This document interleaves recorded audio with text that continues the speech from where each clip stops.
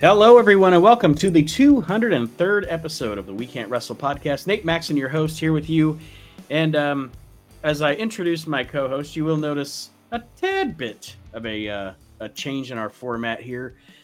We're still going to talk about wrestling on this show, but we are going to start to incorporate some non-wrestling things too, because we are multifaceted. We are not one-dimensional, and sometimes you can only talk so much about wrestling, which we all love.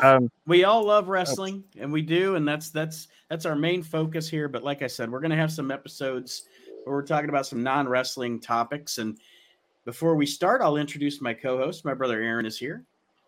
Hello. Sorry about stepping on your introduction there. It's all right. The OG Kyle Army. Oh, yes. And Senior Archie Mitchell. What's up, everybody? I don't know why I ever started calling you Senior, but that is your I don't mind it. Senior Archie. Damian Priest uses Senior Money in the Bank now. I like him, so it works. Very, very upscale and prestigious is the Senior title. He sounds like a gentleman, but yes. I'm not. I'm farthest from it. It's like Nate said, because he and I discussed it with the whole branching out and talking about other things. It's like you can only talk about how awesome Randy Savage is so much, and you can only talk about like how shitty Brutus Beefcake is so much before you're like, we're just repeating ourselves. So branching out, talking about some other things, and that's what we're doing today. And if we decide that, hey, this is a pay-per-view we really want to review, or this is a match we really want to review, or this is a topic we really want to cover, we'll definitely this is still a wrestling podcast, but just a little variety for you.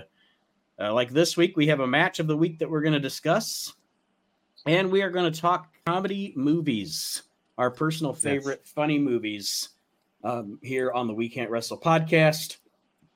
But Aaron, if you want to take us into our match of the week, so you were the one that introduced it to the pool here.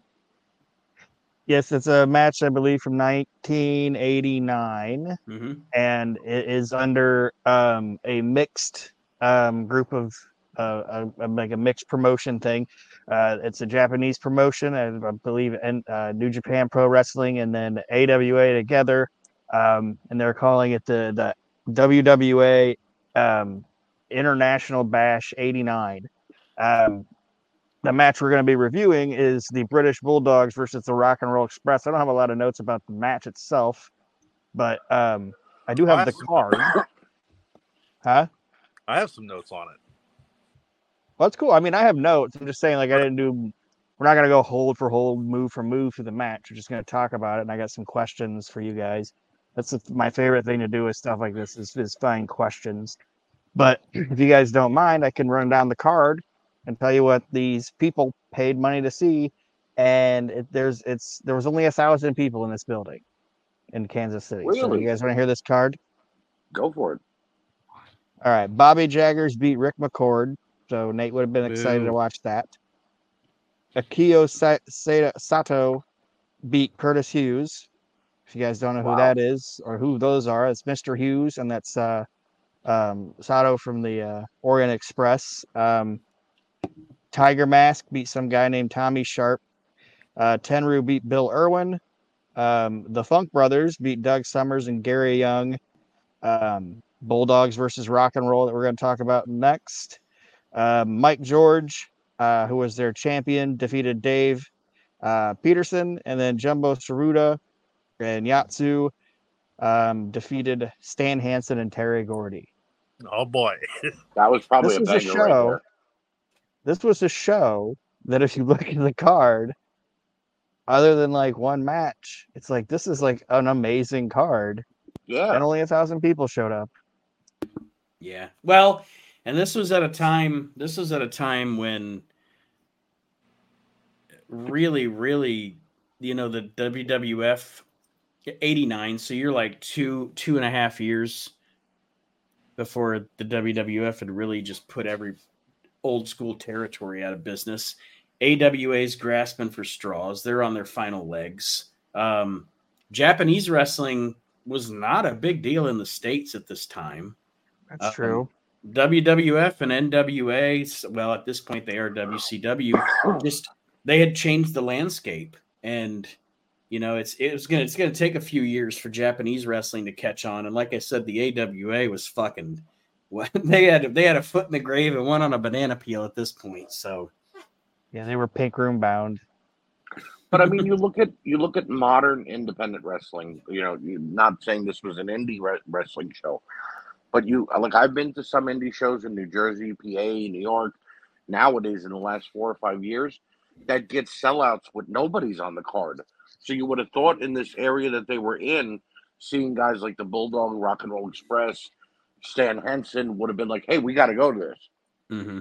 You know what I mean? I hear. I don't know, a member of the Dark Order from AEW or a guy who was in the WWE now, left 2 years ago is going to be on the card at an indie show nowadays. I'm like, yeah, I'll go to it. It's only around the corner, or it's only a couple miles down the road. Yeah. Evil Uno appearing. I was going to say Evil Uno and Meat, Sean Stasiak are going to be on the card. Right.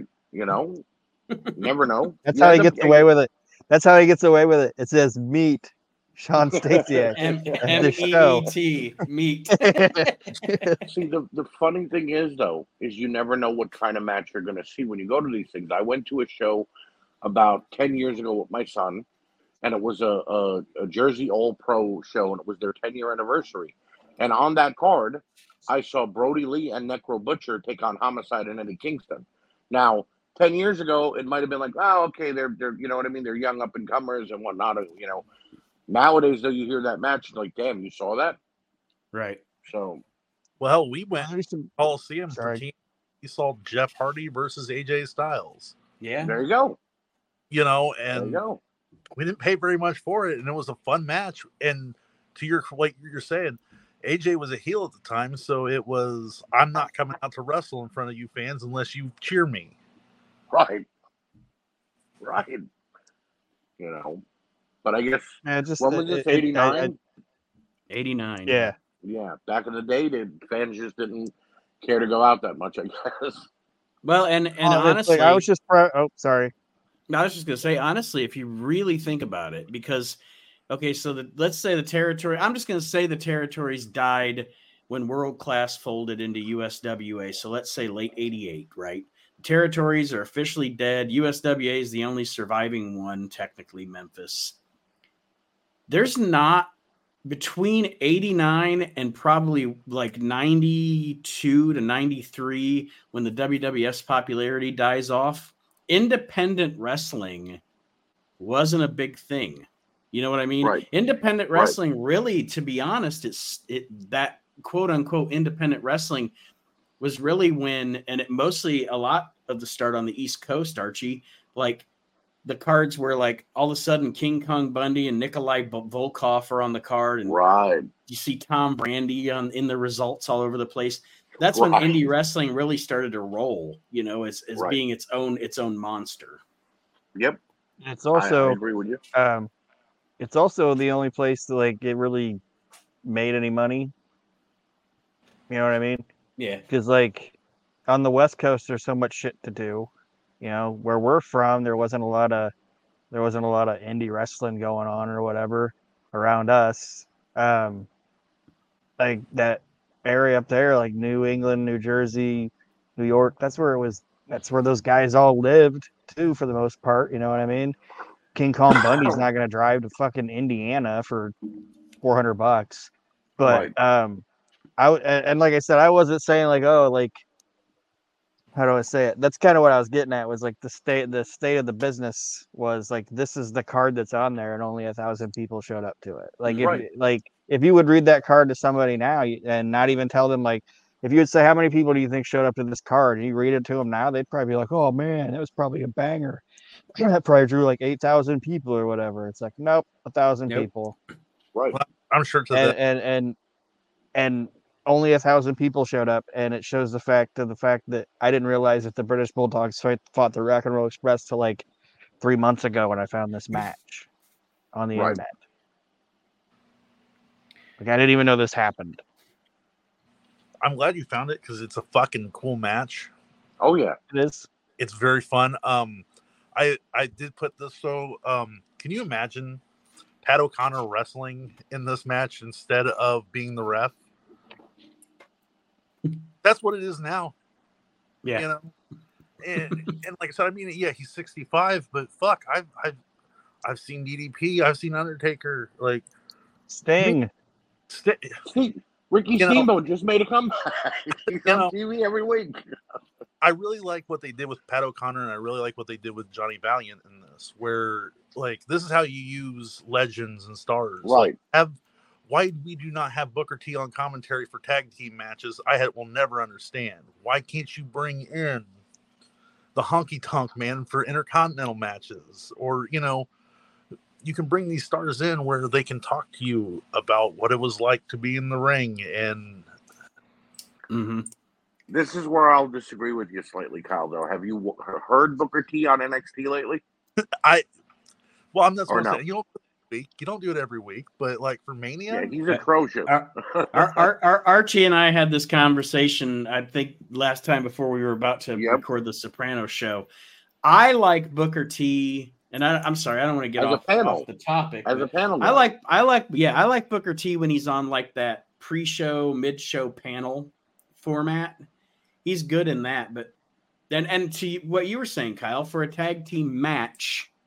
Yeah, bring him in, let him do some commentary, talk about being a tag team wrestler. But a whole 2 hours on NXT, it's insufferable to listen atrocious.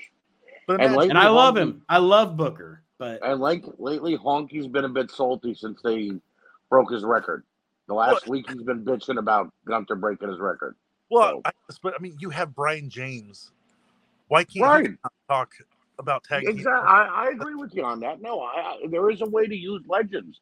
Not the way they usually use them by parading them out, having them get their ass kicked, and then taken out on a stretcher or whatever have you.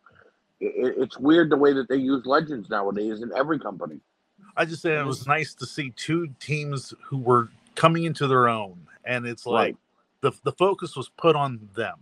And yes, you had stars from yesteryears there, but they were on the outside, the peripheral. They didn't need to be. There's a reason why at WrestleMania 1 you didn't see Bruno Sammartino like teaming with Hulk Hogan, because like we need new now. This is what. Yeah, I agree with that. I agree. And you mentioned Johnny V on commentary. Johnny V also joined the play-by-play man for this match is Carmine Despirito, who is a member of our Facebook group. So, awesome. Carmine is the play-by-play guy here. Did a very good job too. Like it was, I wanted to seek out this show because of this. Like it was super fun. It's also, and I don't want to step on your toes, Aaron, because this was your match you suggested, but it's also fun. Like you said, I don't have like Matt or what do I say, play-by-play notes or anything to the match. But one of the most fun things about this match was watching, and I know he was a heel later on. Obviously, we all loved him to death, but watching the Bulldogs be essentially wrestle as the heels in this match. They wrestled as the aggressors. Yeah. And it was cool. It was cool to watch that. And that's in my notes. Dynamite Kid was a fantastic fucking heel. Okay. Davey wound up getting there, but like before he got to the WWF, like when Dynamite was in Japan or he was with Stu or doing whatever, he was a heel a lot and he was fantastic at it. And I think it's a shame that it never got to happen in the WWE or the WWF. I think it would have been fantastic for them to like turn heel and be with somebody, There's a it would have been great. Where Robert Gibson goes for a sunset flip and like fucking Dynamite Kid just fucking punches him in the goddamn face. He's just like, fuck you, bitch. And he's Christ. And the story they tell is like, at first it's like, hey, we respect each other, but then both teams start to kind of do some heelish shit to kind of get the upper hand. But yeah, go ahead. That was the kind of heel Dynamite was too. Like he wasn't like, like a flashy, like Ric Flair or Rick Rude type heel or whatever. He was like a small, like like a small pit bull, even though he's a bulldog. But you know what I mean? Like he was like He was he might be abrasive. small and he might, but he's a little aggressive, little fucking. He's gonna always come at you, never stop, and just beat the shit out of you, guy. And it's not like it's not he necessarily. looked. Sorry, I was just gonna say it's not necessarily the same gimmick, but it's the same thing. Obviously, I'm getting to a point. Their personalities are different, but it's the same thing as Taz or Jamie Noble, that little bulldog. Yeah. Little bulldog asshole. And then you have fucking. And he looked so cool, and he had his head shaved, and he just looked like a little prick. You know what I mean? Like, you know what I'm saying? Like, anyway. And then you see Davey do that fucking gorilla press slam, and you're just like, no wonder this dude's fucking money. And then that was the other thing. I would not be taking a fucking bump out to the goddamn floor without mats. Like that hard ass floor. Can you imagine that shit? Oh, guys used to do that shit all the time. Oh fuck me. I don't think there was mats till Vince. Yeah, I could never understand when people would you'd hear criticism. I'll go back to the bingo hall or the gymnasium. Dude, it hurts there. It's right. You're not exactly sending me to a place I want to go to. It's not. I'd like to not need a wheelchair when I'm 35. Right. Yeah. Right. I think it was. I don't think anybody used floor mats until Vince, and I think he just did it for aesthetics. Right. To make it look blue Honestly. on the outside of the ring. Speaking of aesthetics, can I point this out now? It pisses me off when I see a special guest referee in a match without a referee shirt on. It is a little weird. They're just like, hey, Pat, you want a referee? He's like, yeah, sure. Yeah, I was gonna say I'm surprised he didn't have I'm thinking of guys in like the 70s and 80s, but I'm surprised he didn't have like a pack of cigarettes in his pocket. That's the other thing. In his shirt pocket. Why is it probably did have a special guest referee? They turn into a bumbling fucking idiot. Like this is Pat O'Connor. Like he should know all the tricks. I mean, hell, they named tag team tournaments after this guy. You're gonna it's pro wrestling. It's pro wrestling. A referee will be like they'll have Shawn Michaels as your special guest referee, and he gets like an elbow to like a random elbow to the side of the head, and he's down for 3 minutes. But see, that's the good thing. But if he's in a match and if he's in a regular match and he gets elbowed and it's his match, he goes down and he pops right back up.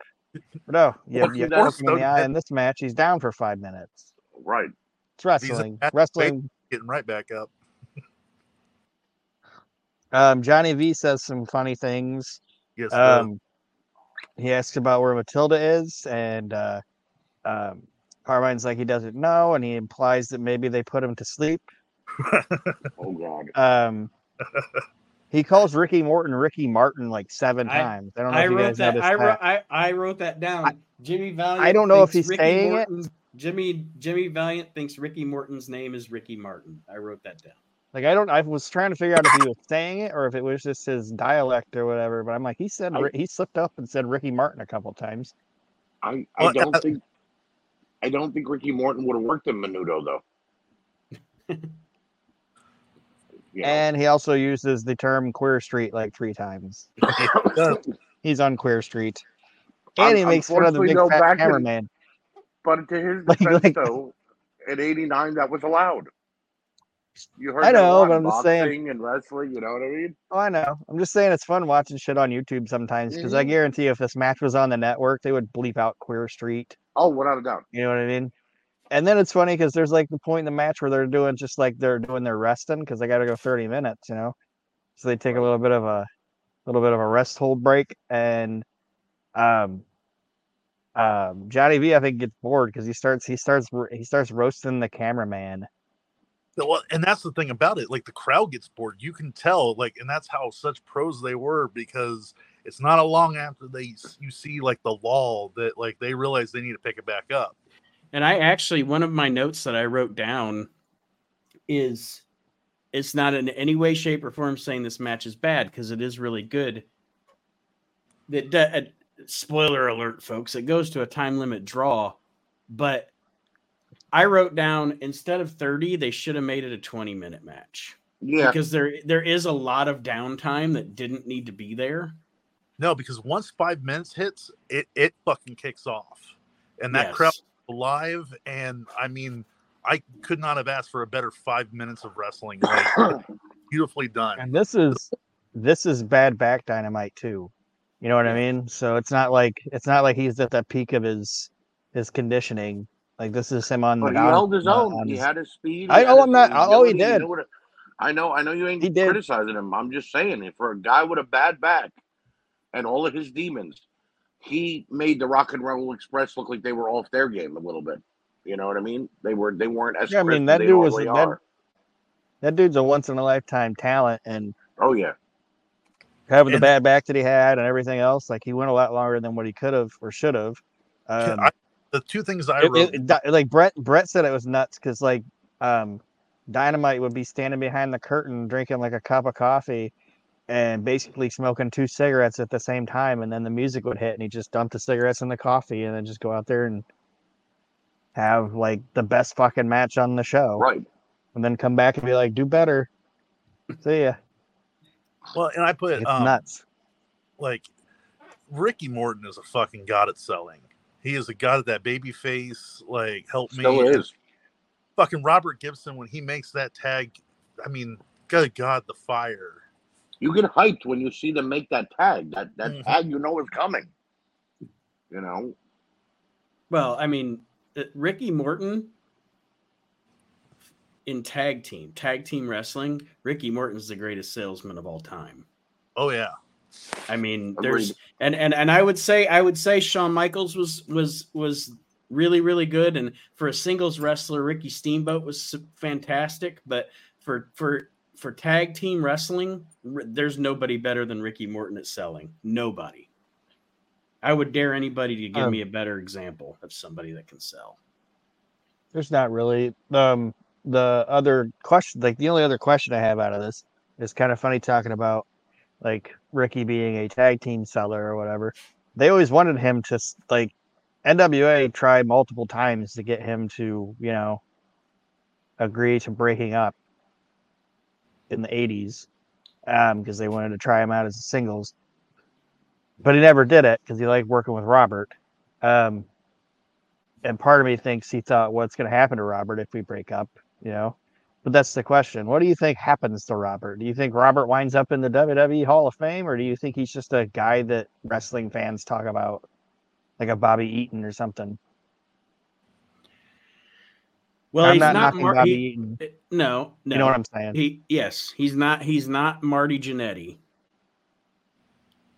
But he's like, in the trajectory, Ricky probably would have rose up to the main events, and Robert probably would have been, I mean, he might have had a run here and there, TV champion or something, and been known as a good worker. Yeah, Bobby Eaton. Yeah, but yeah, for sure. But like I said, it's not, he wouldn't have washed out or anything, but. I'm not saying that. I'm just saying, I don't think his career would, like, you wouldn't have been like, going into the WWE Hall of Fame is Robert Gibson. And, like, you know what I mean? Yeah. But I think no matter what guys like us would still be talking about him. No matter what Robert Gibson would have done after, they would have still put him in as with the Rock and Roll as a team, because, you know, those guys are probably the greatest that never, I don't want to say not work for Vince, but they weren't. Well, they did work for Vince. They never had to play anybody else's game. They kind of just always stayed as a team. And you ask anybody, they knew who the Rock and Roll Express is. They know who Hulk Hogan is. But, so the match. Oh, sorry. Why can't we have time limits now in pro wrestling? I love I mean, my God, if you're going to do AJ Styles versus Samoa Joe 3 weeks in a row, why not have one of them be fucking a time limit and be like, oh, folks, if we had just, imagine if they just had 5 minutes more. Right. We had a winner. Because wrestling fans say they want things to pay back like it was, but they don't. Like, they say they want long-term champions. But Roman Reigns has been champion for what, 3 years now, 4 years? Right? And people bitch that he's been the champion forever. It's like, well, good thing you weren't around when Bruno was the champ, you know? Or they say they want long-term storytelling. And then when they do it, they're like, God, how many times do we have to watch these guys wrestle? It's like, you want long-term storytelling. Shut the fuck up. Well, You can either take it or you can't. Back in the day, if Jey Uso would have quit, like Deuces Usos, and left, he would have been gone for like 4 months, 5 months. You wouldn't have seen him. They wouldn't even have talked about him. Yep. And Right he's now, like, like 2 weeks later, he's back. And then he's Yeah. back 2 weeks later. Like, well, that's No, dumb. I agree. They should have sent him out. They should have said, we're going to keep paying you, but go work these indies. Go work these indies for the guys that we like. You know what I mean? But the problem, though, is that in the last 6 months, we've seen people, now the big thing is LA Knight. You know how quickly fans can switch up the flavor of the month, and you have that one shot to get over. I mean, not even give it a week though. If you put a 40, if you put a, what I'm saying is, if you put a 45-minute match on Raw now, or a 30-minute match on Raw now, people would bitch about it, and they'll tune out. The ratings will reflect it. But they're tuning out now, anyways. You know what I mean? It's like that's the step. All right. See, I'll back up Kyle here, and here's why. I remember about during Jeff Hardy's last run in TNA. Anybody remember that? Mm-hmm. All right. He had a match with Samoa Joe, and they went to a time limit draw. And the reason Joe actually got real pissed at the ending of the match, the reason he got pissed is because they did not announce before the match that it had a 20-minute time limit. And then a countdown clock started for the last minute, and it gave away the ending. If they were to start telling fans as the match, like when Samantha Irvine or whoever the announcer is says, our next match is scheduled for one full with a 25-minute time limit, an Intercontinental title match, whatever, it would be more believable, and you can get down to that last minute or two with the fans counting along and being a part of the show more, and instead of just singing Seth Rollins music every week for 20 minutes at a time. Well, and that's what I mean. Put a competitive match on, and yeah, you're going to have the fans like us. We're going to watch because we want to watch good wrestling. Right.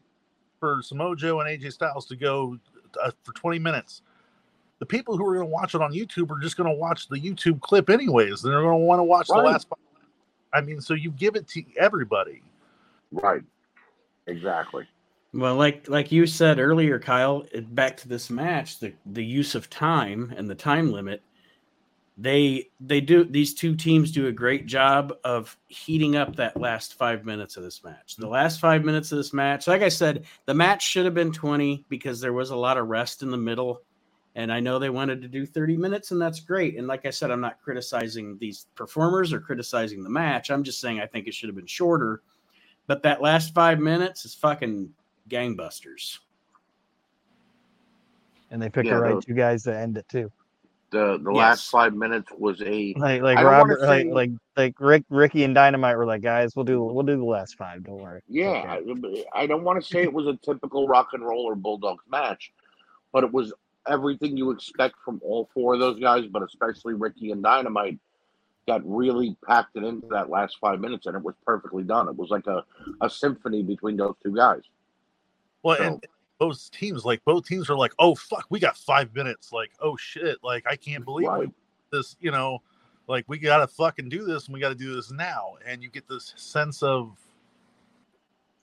and it's nice at the end because, like I said, you can come back and be like, ladies and gentlemen, imagine if these two teams are gonna go no holds barred, no limit. Like there will be a winner.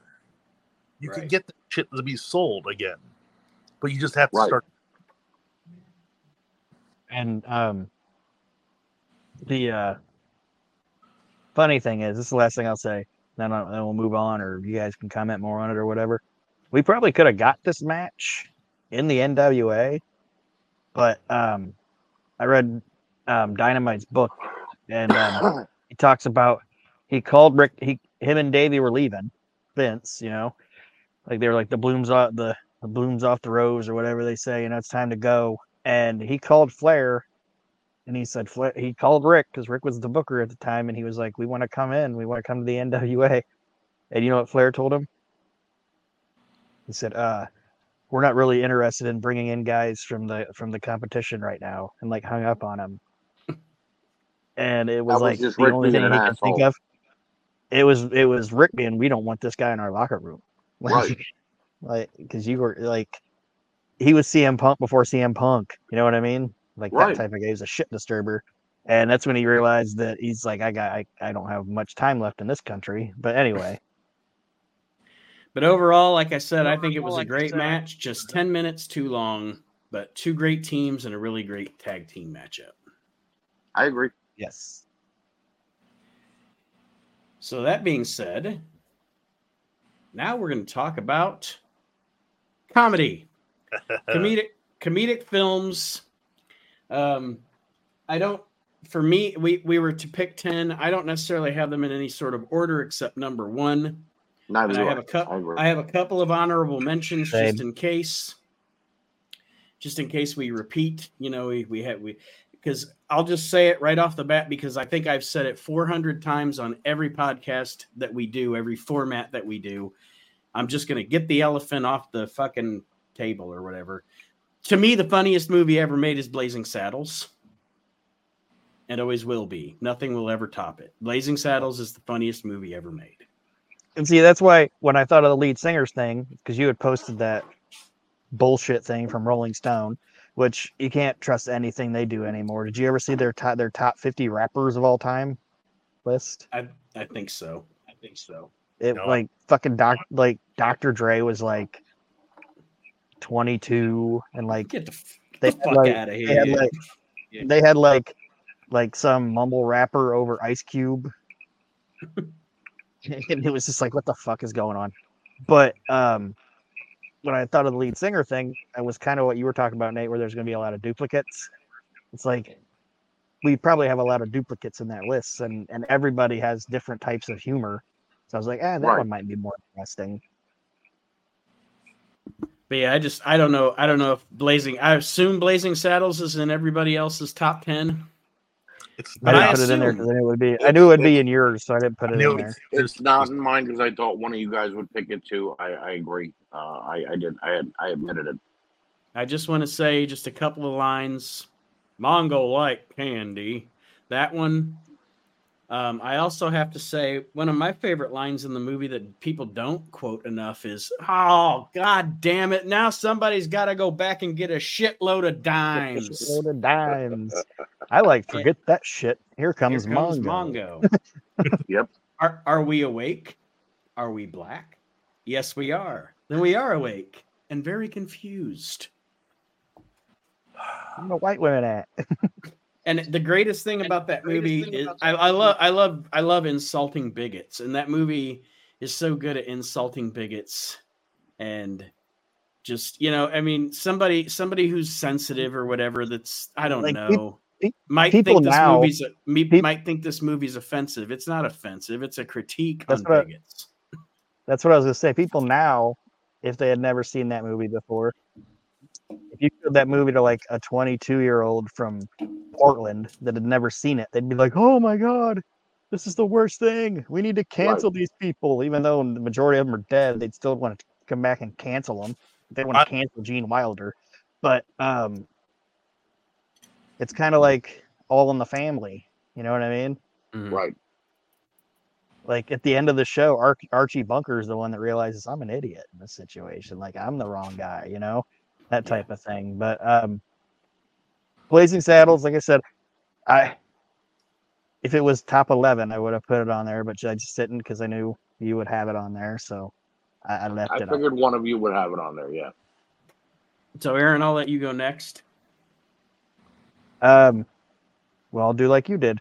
I'll just do out of the 10, my favorite, and I think it's a movie I could watch over and over and over and over again and just laugh my ass off at, is Caddyshack. And I wrote Caddyshack as one of my honorable mentions because I knew somebody else was going to have Caddyshack. Yep. No. You do drugs, Danny? I want a hand every day. Good. I want a hamburger. I want a hot dog. I want French fries. You'll get nothing like it. Nothing like it. Like nobody's bad in that movie. Like everybody's great. I listened to Chevy on Dana Carvey and David Spade's podcast, and he talked about, the scene with Bill Murray, the classic scene with Bill Murray.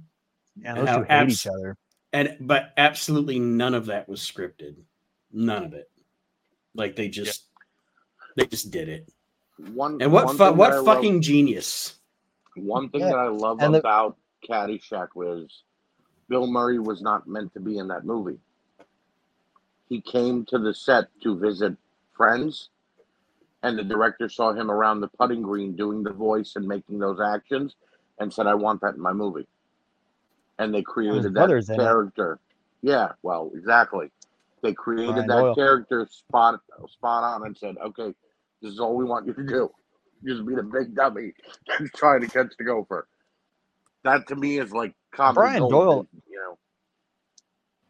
Brian What? Doyle Murray, he's an underrated guy too. He Not is. in like the comedy world, like people in the comedy will know him, but like he's not like, I just think he's super underrated and not enough people talk about him. Like he was fucking funny and a great He writer, was. I I think. agree. But yeah, everybody in that does a great job in that fucking movie. Even the side characters are funny. Like when that guy's like, time to do the doctor thing, when his beeper goes off and he like electrocutes himself. And the fucking little side plot with the priest golfing in the storm, Right, and he yep. gets electrocuted and Bill Sure. Murray just runs away. Surely the good Lord wouldn't stop me from the game of my life. Or when Murray's watching the old 80s golf. Oh, that's the best. That is the best. Oh, you dirty little monkey. Hey, and don't sleep on Ted Knight on that movie. Oh no, No, Ted he's great. Knight's great in everything. But yeah, everybody does a great job in that fucking movie. And Rodney, hadn't done a lot of movies up until then, and he thought he wasn't funny. Like he literally said that he was like, "I'm dying." Like, and they're like, "What do you mean?" He goes, "Nobody's laughing." And they're like, "They can't. They're not allowed to laugh yet. They're not allowed They're not allowed to laugh." He's like, but like, the younger guys on that set were like, "They're not allowed to laugh, Rodney. You're fucking killing it, and it's hard for these guys not to." Like, yeah. So I mean, it's just top to bottom a great fucking movie. You get a free bowl of soup. Yeah, oh, it looks good on you though, buddy. Looks good on you though. And that ties into wrestling. Did Tony Schiavone was talking about Zbyszko, and Zbyszko was always like worried about his attire. Mhm. Like, does his shirt look all right? Does his shirt look okay? Like before he go on TV. And there was a Nitro where he was wearing this loud shirt, and before Tony and him went out there, he's like, "You think this is gonna look good on TV?" And Tony's like, "Yeah, and if it doesn't, it's kind of too late now, but let's go, you know." And Zbyszko was like self-conscious about the shirt, and then the Outsiders come out, and Scott Hall and Larry Zbyszko in real life were friends, you know what I mean? Like, Mhm. but Scott Hall looks at Larry Zbyszko and is like, "Hey Larry, that's a nice shirt. Would you get a free bowl of soup with it?" Yep. Tony said Zbyszko was just sitting there like, "God damn it." Anyway, Caddyshack. That's my number one. Archie? I'm a lover of comedy movies. It's my favorite genre of movie. And my friends and I, if we can get lines out of movie like Aaron was doing just now with Caddyshack, that makes it, a top movie for us. My number one on my list though is The Jerk with Steve Martin. The Jerk is also on my list. I mean, Again, it's one I left off because I knew all I need is all I need is just these matches. I was- control. I need I my was dog. born a Maybe poor I don't black need my- man. Yeah, that right there. You Steve think I'm gonna Martin. play this color? You mean I'm Steve gonna Martin. say this color? Steve Martin is one of the funniest human beings to ever live. Without a doubt. That movie's one of the funniest movies to ever be made. Like, if for all the funny people that I've ever watched in my life, and there are so many that I respect and so many that I think are hilarious, like Mel Brooks or Robin Williams, or if I wanted to sit down and learn the art of comedy from someone, I would want to learn it from Martin Short, or not Martin Short, Steve Martin. I agree. Because he can do pretty much anything. He knows how to make even smart humor, and I don't mean to demean anybody, but he can make smart humor for stupid people. Mm-hmm. You know, I mean, he's just so good. I've also always said that it takes a really, really, really, really smart, funny person to play something dumb. You know what I mean? Right. And like, all these cans are defective, and then he realizes they're shooting. He goes, he really hates these cans. Yep. You believe it? He becomes a millionaire. He really sends me a postcard. I mean, that right there, you know, cat juggling. Yeah, cat juggling is one of the most insane things. Sir, we have people here that want to that want donations. No, send them away. I don't need any more money. No, sir, they want you to give. So yeah, The Jerk is one of my all-time favorite movies. Pizza in a cup. He put the whole pizza in a cup guy out of business.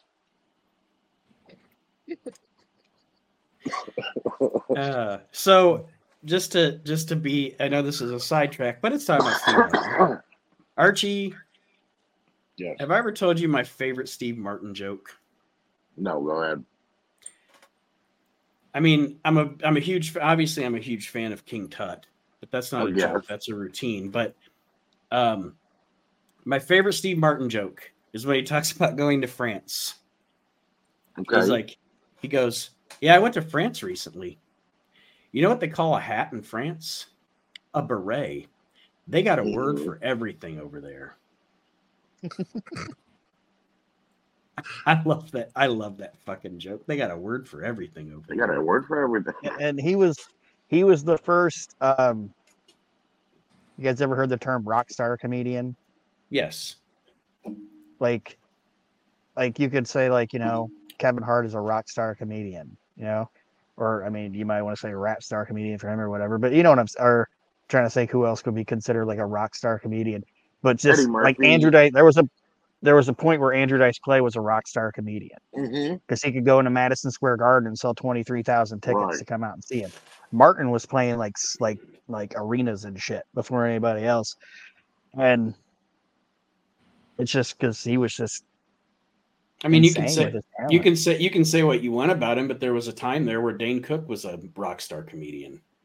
Yeah. Yeah. All right. The Jerk.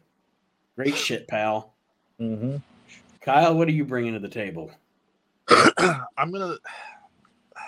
a tough between my 1 and 2. But I'm going to go with what I think is the greatest comedy movie that has ever made. Because if you think about it, you want a comedy movie, you want it to do what? You want it to be successful. And this movie created a fucking franchise. Ghostbusters. Good shit.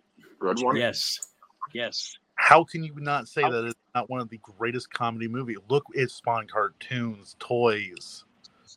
I mean, and it was brilliantly written. Oh, and I mean, you talk about Bill Murray and Dan Aykroyd bringing it in that movie. I mean, Peter Venkman's one of the greatest characters ever. Like that Bill Murray, and nobody could have played that character but Bill Murray. I agree. No. Well, and Harold Ramis knew it, you know, and it's a great fucking movie. Everything's funny in it. Sorry about the bug eyes thing. Sorry about the bug eyes thing. Like Winston coming and being this character that is like from just like normal and being like, I came for a job. Yeah, Winston, poor Winston. Oh, I mean that big Twinkie. That movie is so iconic. When he's describing it, and he's like, "This Twinkie would be the size." What's he say? Like the size of Manhattan or something like that. And he's like, "That's a big Twinkie." That's a big Twinkie. My favorite. one of the funniest goddamn things in that entire movie isn't even a verbal joke. It's when they blow up the Stay Puft Marshmallow Man. And if you notice, they all get up and they all have all this shit all over them. But Bill Murray just has a little bit on his shoulder. Yeah. Or when Ray sees the climber for the first time and the cigarette stays on his lip as he like opens his mouth. Like, how iconic is that? Or even he's like the next you're a god. You say yes. That movie is so iconic in my house. About, I want to say 6 weeks ago or so, we were watching it because when there's nothing on, I put on old movies. And my 4-year-old granddaughter has now, for the last 6 weeks, walking around going, "There is no winter, only Zool." Like, whenever we'll call her to do something, winter, there is no winter, only Zool. And I die every time. So I like. Oh, it's also great when. But yeah, it's a great fucking movie. It's also great when Bill Murray opens the fridge. Yep. It's like sees the hellscape or whatever, and he just closes the fridge back up. Like closes nope. it. Nope. I want you in me. I think there's enough already in there. Yeah, I think there's already a few gentlemen in there, or whatever he says. Yes. Good like, well, my girlfriend is levitating off the bed. Or when she's like, when they're like, clear your mind, and like, he's like, I tried to clear my mind, and all I could think about was being with my family and in the summer camping, and it's the Stay Puft Marshmallow Man. But it's just like Dan Aykroyd's delivery, you know what I mean? Like, he knew what he did. He's like, it's the Stay Puft Marshmallow Man. He's like, what you do, Ray? Tell me. Well, not my next Stay pick. Puft Marshmallow Man. Yeah, because you hear it in the background. You hear, yeah. He's like, no, Ray. He's like, what'd you do? It's the Stay Puft Marshmallow Man. The next, my next. That's my favorite part. It's just his delivery of "It's the Stay Puft Marshmallow Man." But go ahead, I'll stop. My next pull on this list is it's actually another Mel Brooks movie, Young Frankenstein. Oh yeah, this is the problem, because quite honestly, in my personal opinion, I could put this list of all Mel Brooks films. Yes, yeah, I mean, absolutely, yeah. But Young Frankenstein just has, I mean, first of all, I'm a gigantic fan of Gene Wilder. Mm-hmm. I don't think Gene Wilder ever did anything bad. So he's fantastic in it. And there's just so many, like, it's another movie where there's just so many moments, you know? I mean, putting on the Ritz. Right. That fucking Frankenstein putting on the Ritz thing, I could just watch that and die every time. It's never not funny. Did you know that was Gene's idea? Yes. Like, that wasn't even part that Mel Brooks put in it. He was just like, I think us singing a song like that would be. I'm not necessarily saying he picked putting on the Ritz or whatever, but like, he thought my way of showing that Frankenstein isn't a monster would be put him in a top hat and have him dance around with me and shit like that. And Mel didn't think it would work. And they collaborated on it, did it. And Mel was like, God damn, it's in. It's probably the most iconic scene of the whole movie. Igor, what brain did you give me? Abby something. Abby what? Abby normal. No matter what I say, no matter how much I ask, do not open the door. And then he's in there for like 5 seconds. Let me out. It's pronounced Igor. Igor. Cloris Leachman. When he's like a couple of nasty looking. Yeah. When he's like a couple of nasty looking switches over here. I ain't gonna be the first.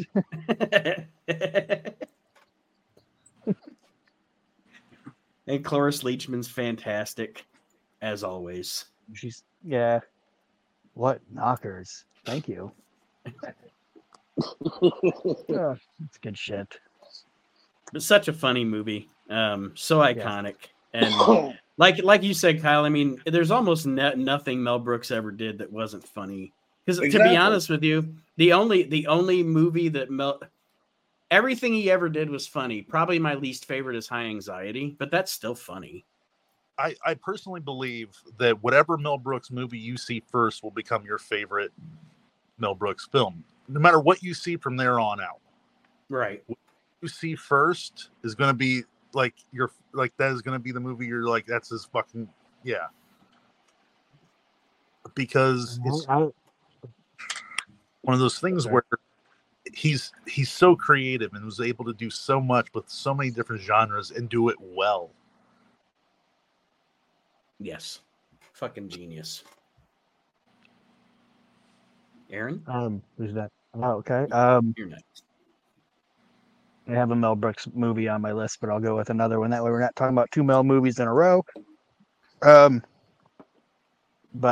this is one that you guys might shit on me about or whatever, but I just think it's hilarious. Old School. I had it on my list and I took it off. I think that movie. About it. That movie is fucking fantastic. Like from top to bottom. When he gets to I think it's freaking and he's like, "Honey, do you think Burger King's still open?" Aaron, can I let you in on a small secret? Yeah. Whenever my friends or I knock on somebody's door, like if we're going to somebody's house, like they'll come over to my house or whatever, and we answer the door, the obvious response when we answer the door is, "Hi, I'm here for the gangbang," because of that movie. Fucking, he's sitting in there like. I like when he's like, "I'd really like to, guys, but me and the wife, we got a busy day tomorrow. We're gonna do Bed Bath and Beyond. Yeah. I don't know. Maybe there's time. Maybe go to the Applebee's if there's time or whatever." Like, I don't know if there'll be time. When it hits the lips for the first time, it's so good. Just say earmuffs. You could say shit, piss, dick. Doesn't matter what you say. Just say earmuffs. And I saw the fucking look in her eyes. The band is by far one of the best parts. That movie they do that, and that's the scene where they're like, now you know what this movie's gonna be. Yep. You know what I mean? Like, this movie is gonna be off the rails for the next hour and a half or hour and 15 minutes. This is gonna be off the fucking rails. Blue, do you trust that I don't want you to die?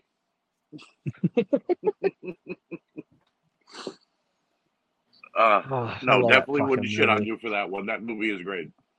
Okay. I was worried because I have like two modern movies on three. Well, two. The other one might not be modern. I only have one modern movie, but I mean. But now I don't even know if something from 2003, is that still considered modern? I don't know anymore. 20 years ago. 20 years ago, yeah. Yeah. So maybe it's not modern. I don't fucking know. Is it Superman? Oh, Archie? Apparently it is. All right, next on my list, like you said, Nate, I don't have them in any particular order. I'm just going down the list. Is Twins. Danny DeVito and Arnold Schwarzenegger. Oh my God! Playing the worst set of twins possible. Yeah, I mean you're right off to a good start with their physical appearance. Yeah, you know what I mean. But I mean, there's lines in that movie that Julius, I finally found you, Julius, and DeVito's just like, who the hell are you? So yeah, those characters and one of those actors that like, how can you not? I mean, everything he's done and like It's Always Sunny, and I mean the dude's funny. He just knows how to be. He doesn't take himself serious. He's willing to be, yes, just like Jack Black. Not in any way trying to say, but he knows his physical stature. Yes. And he embraces it. He knows he knows he's not, a sex symbol, and he embraces it. And he's willing to play He's willing to play anything. He's willing to take risks. Talking about Danny? Yeah. Yep. Yeah, he knew, okay, because he's not a bad actor. That's the other thing, you know what I mean? But he knew very early in his career, I'm never going to be the leading man. You know what I mean? I'm not going to be the guy jumping out of the, like, Danny DeVito is like Die Hard. Like, that's not going to be a thing. But he sometimes outshined the leading man by being the sarcastic side guy. It was even better. Oh, I'm not disagreeing with you, but he was a very smart in realizing that this is the lane that I'm in, and I'm going to remain in this lane because this is the lane that's going to make me money. As an actor, he's made more money as a producer. Like, he produced a lot of shit in his career, but as an actor, he knew it's like, I gotta, like, just be in this lane. You know what I mean? And he did a fantastic job at it. Agreed. Anything else on Twins? No, I think we can go to Kyle. I'm not a huge comedy Arnold guy, but that's just my opinion. Right. Not saying it's a bad movie. Just saying I'm not huge on Arnold and comedies. Kyle, what's your next flick? Kind of an off the wall pick, and I'm gonna make a statement right here, right now. This movie is in no way is a statement on any type of personal, political, or any type of views. The movie is fucking hilarious. If you've never seen it, I suggest you should. The Birdcage. Oh, The Birdcage I was just talking about it recently. Yeah, it's on my list. It's one of the funniest movies ever made in the history of ever. Ever. I would put it, actually, for me, it's probably top 3. And we spread just these characters where you have, it's a brilliantly written comedy. I don't want to say too much about it just because, but it has Nathan Lane. It has Robin Williams. Hank Azaria. Who's a hidden gem in that movie? Dinner is served. Agador Spartacus, ladies and gentlemen. And also, one of the best... He doesn't know how to walk with shoes. Yeah, one of the best... He's lived in Miami his entire life. One of the best lines ever in a movie is when Nathan Lane is doing John Wayne, and then he gets back to the table and he goes, "Oh, did I screw it up?" And Robin Williams goes, Okay. "No, I just never realized John Wayne walked like that." Yep. It's a great fucking line. It's a great fucking movie, and it would have been an honorable mention on my list because I knew somebody would. I at least knew Nate would have it on there, so I'm like, I'll make Birdcage an honorable mention. And Kyle, there's you say, "Oh, I don't want to say much about it." It's a movie that celebrates that shit. You know what I mean? They're not derogatory. They're not derogatory towards the homosexual culture or whatever. They embrace it. And I know guys that you would never think would like a movie about drag queens and shit like that. They're like, man, that Birdcage, that's some funny shit, man. That's a funny. I'll be honest with you. I'm one of those guys. I didn't think I'd enjoy a movie like that. Like, I've never watched Priscilla, Queen of the Desert or anything like that. But for some reason, Nathan Lane and Robert Williams made this so funny that you can't help but watch it. Madonna. And then end up falling in love with it. Madonna. In 19, like I got buddies that do Copenhagen while they smoke and drink like Busch Light. And if you'd be like, "Hey man, you want to watch Tu Wong Fu? Thanks for everything, Julie Newmar," they'd be like, "Fucking hell no! What the fuck?" Then you're like, "You want to watch Birdcage? God damn, that movie's funny as shit, man." It is. That Nathan Lane's are right. It is. It's one of those movies that you come out of it and you're just like, "Well, I learned something." It's kind of like George Carlin. I think everyone here would agree with me that George Carlin was the greatest comedian that ever lived. And not only was he funny, but he kind of taught you something. Yeah, I always say Carlin wasn't a comedian; he was a philosopher. But yeah, it's the same way with Chappelle. Chappelle's not a comedian; he's a philosopher. You have two character actors, Robin Williams, Nathan Lane, where they get to just, chew the scenery and have fun, and they play off of each other, and the story ends up not just being about that. It's these people that have to try to be something they're not. Or even with him playing the straight man, when Gene Hackman's like going through, when he's talking about their trip through, like, looking at the leaves and stuff, and he's just like, and we went through Ohio, the foliage, and he's just, it's this dry delivery that when he's stressed out and he's like, I want some, where's my candy? Where's my goddamn candy? And like she threw it in the trash because he's eating too much candy. So then he's eating candy out of the trash. And everybody in that movie's actually pretending to be something they're not. Yes. Like even Hackman's character's pretending to be something that he's not. You know what I mean? Like the buddy's on the dresser, chocolate. Or when they catch him like climbing down the ladder, like he thinks he's out. It's like he's like, oh shit. Like the fucking movie's great. I love it at the end too when he's like, meet me in the corner in 5 minutes, and that limo driver's like, I don't think so, lady. Yeah, not on your life, lady. Not your like life, lady. when he is escaping, and they're playing "We Are Family," and he doesn't know the words, so he's like, "We are family." Me. We So my next, it's as funny as when the governor lady on Black Sheep is dancing the soul sister. Yeah. Sister. She's got to pretend like she's happy for a minute. She's just trying to get across the floor. Yeah. Yeah. He's like men smear. He's like smear. Oh shit. It's still me, just with a small, tiny difference. Well, not too small. Not too small. The next one that I have is, and it could go either way for either one of these movies for me personally, just because it's the same kind.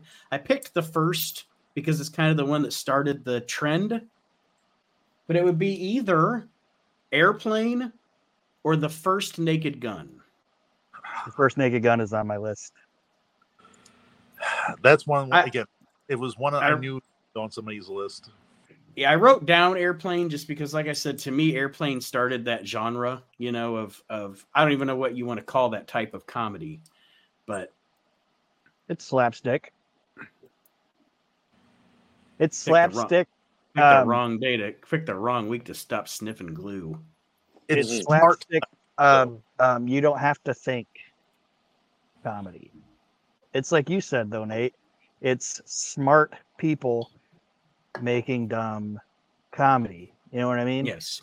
And it's just like really, really smart people are gonna like this movie because like they're gonna appreciate the writing and the silliness of it, and dumb people are gonna be like, it's funny. You know what I mean? It's an everyman movie. The shit hit the fan. And the fucking gay dude on there, he's fucking great. They're like, can you describe the plane? Well, it's big, it's white, it's got a red stripe on it. It looks like a big Advil or whatever. It's so fucking funny.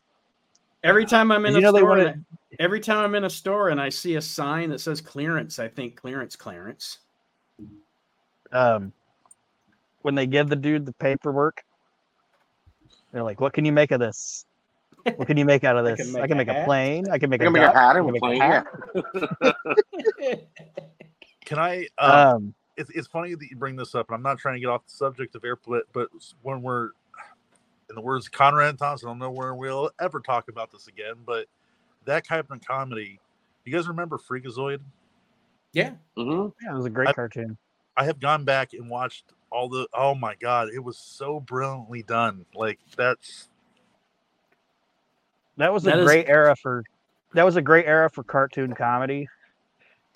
Like you had Freakazoid, Animaniacs is a great fucking show. Yes. Mm-hmm. A lot of stuff during that time with especially like when my kids were little. There was a lot. I appreciated a lot of the animators at that time because they were making stuff that my kids would like, but with shit in there for me. Like one of my favorite cartoons is because my kids watched it, but I watched it with them. There's so much great humor for adults on Fairly Odd Parents. Yep. Oh, that's a great cartoon too. It's a little bit of a different era because Animaniacs and Freakazoid and shit was like when I was in grade school and junior high. But right. But Airplane, there's just so much great shit in that movie. And Did you know they wanted Charlton Heston for Lloyd Bridges? Yeah. Like they tried super hard for Charlton Heston, and he was gonna do it, and his agent was like, "Do not do this movie." Like, no, like, no, please, God, don't do this movie. I don't know. I think that's a really bad decision. Well, his agent, like, because Heston, I guess, wanted to do it, but his agent ended up pricing him out on purpose. Okay, fair enough. All right. Well, I'll get us moving along a little quicker here, just because I know, Aaron, you've only got like 45 minutes before you. Yeah. Okay. I'm not as drunk as I thought I'd be, so we're good. But I had Airplane. Aaron, what's your next movie? Animal House. I can't believe I forgot that. Wow. Nice call. Animal House is not on my list, nor is Blues Brothers. Blues Brothers isn't on my list. Again, I forgot Blues Brothers. Wow. No, see, my thing is, and again, I'm not, and we can definitely talk about the movie. I'm not saying I don't think those movies are funny, but I think that those movies are funnier to other people than they are to me, if that makes sense. I mean, everybody's got their own personal deal. Yes. And that's the thing about this. Like, comedy is subjective, just like any other form of anything. So, but the point is that, I mean, there's so many movies out there. Imagine all the comedies that get made, and to be even in a list of like a top 100 is pretty goddamn impressive, you know. So I mean, again, God, sorry.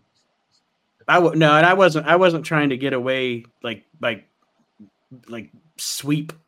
I want you to talk about Animal House here, and I was just saying. Oh no, it's fine.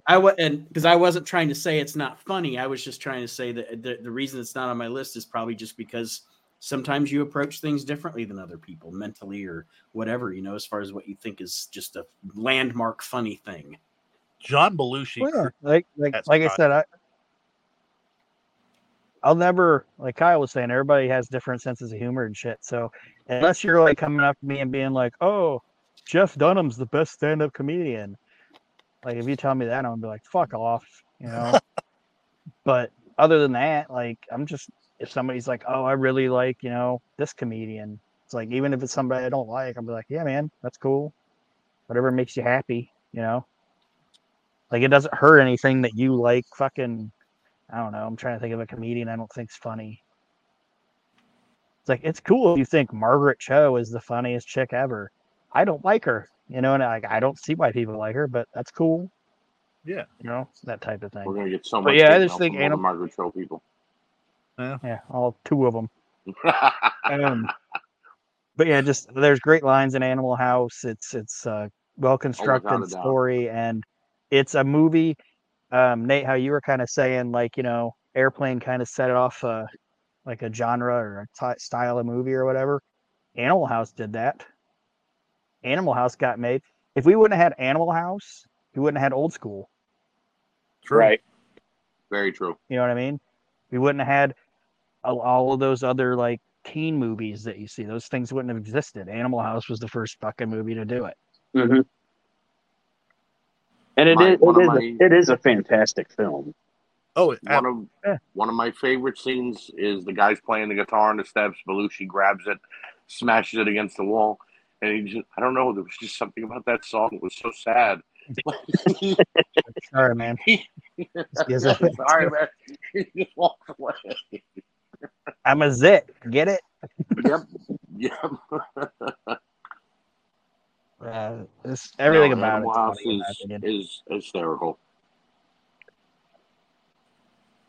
All right. Archie? All right, Archie, I think you're next, right? Yep. Yes. Number 3 on my list is Johnny Dangerously. Oh, God, what a great movie. Oh, fucking yeah.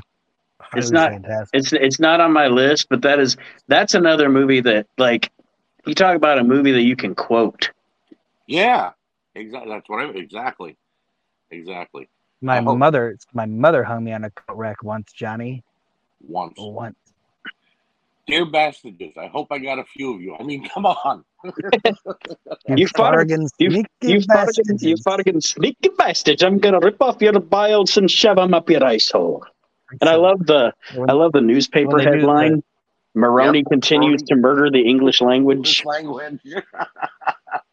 Even the head nod scene's funny. And they're all just head nodding each other, and your testicles and you, like all that shit. It's all fucking great. Dom DeLuise is the Pope. Yep. And I'm the Pope. Freaking Pope. I'm the freaking Pope. He's like,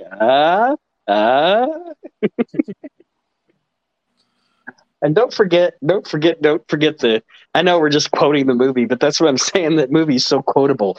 Don't forget when when the brother has his car accident. Oh my God! Oh my God! Oh my God! I'm standing here with my dork in my hand. Boss, it's not your dork. Oh, thank God! Glad you're still there, big fella. Peter Boyle, man, he's great. But yeah, that movie. I guess we just spent like 2.5 minutes reciting the movie. I don't know what more we can say, but what a great flick! What a great flick! If you can't tell, we're fans by how much we just quoted it. And Michael Keaton, he isn't even a guy that's just a funny comedic actor. He's just a funny dude. Yes, he is. Yes, he is. All right, Kyle, you're next. Kyle? All right. I'm gonna go with a movie that it's kind of like Quentin Tarantino. Anytime I see anything by him, I have to watch it. But Dogma. Very good movie. I love Kevin's writing, love his directing. I love how he does, and I think Dogma is perfect from beginning to end. Kevin Smith definitely knows how to deliver on a comedy. Dogma having taken place in New Jersey, which I love. I pretty much like anything on the Kevin Smith catalog except for Chasing Amy because it's a little too boring. But yeah, Dogma is Matt Damon and Ben Affleck through that whole movie are hysterical. You know, Jay and Silent Bob's reasoning for moving to Chicago. Well, John Hughes, he was always making these movies, and we went to where he was making these movies. You know what we found out? I ain't even fucking Shormer, Illinois. When they shoot everybody on the bus and then they get off, and they're like, "Whose house?" My aunt. I love the scene when they get off the train. He's struggling with these two angels. Yeah, throws them off the fucking train. He like pulls the door shut, lights up a cigarette. He looks over and the guy's like, "No ticket." When she's talking about trying to find the angel or whatever, and he's like, "People don't just fall out of the sky, you know." And then Chris Rock falls out of the sky. Yep. Then Jay's like, "Big titty blonde bitches just don't fall out of the sky every day, you know."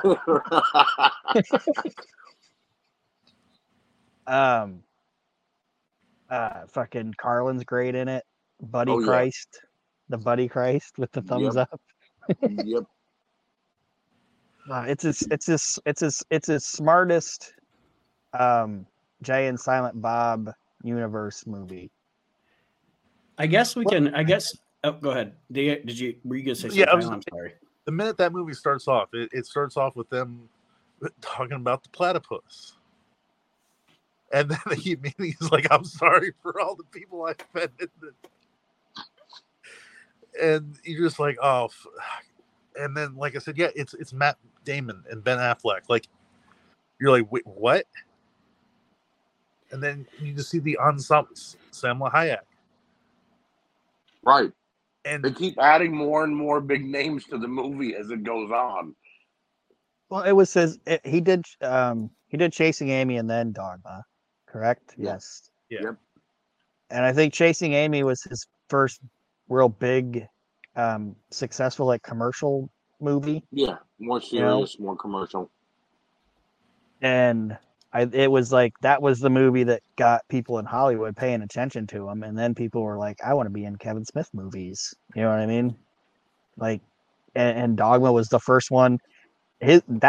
Chasing Amy was commercially successful, but Dogma was the movie that made him a Hollywood director. It made that people was the want movie that him to allowed direct their movies. Yeah, he's like, now I can go and do things that people are bringing to me. You know. Mm-hmm.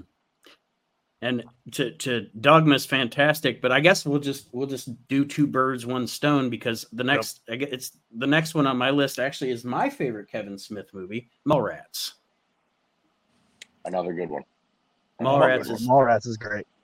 Mallrats is I love them all, and I love Dogma, and I love Clerks and everything, but Mallrats is that's my favorite. That's my chicken noodle soup of Kevin Smith movies, my comfort food. You know, I agree. Want to know what the 90s was like? Yeah. Go watch Mallrats. Fashionable male. That's what it was. He's halfway to buy me toys by now. You don't know LaForce's? They don't know LaForce's. He's got 47 collars, and I heard he's got 2 kills. That kid is back on the escalator. He's a mall security guy. That kid is on that goddamn escalator again. But he was also able to throw in a little bit of that nerd stuff in there. Like with my favorite scene is where he's sitting there trying to do the force with the cigarette. Yep. He's knocked his shit off. And they go, he's like, Son Bob, say bye to the kitties. When he's finally talking to Stanley, and Stanley's all about love. And telling him about missing romance, and he actually gets really depressed about it. When they show Affleck's video, yeah. Call me Donnie. He's like, "Who's your favorite new kid? Call me Donnie. Who's your favorite new kid?" The customer's always a fucking asshole. Yeah. I don't respect people with no shopping agenda. Like, there's parts of that movie, like when he's like, "But I don't respect." I can't see sorry. Goddamn sailboat. It's a schooner. It's a schooner. It's a schooner. It's a sailboat, you stupid ass. A schooner is a sailboat. And the kid's like, a schooner is a sailboat, you dumb son of a bitch.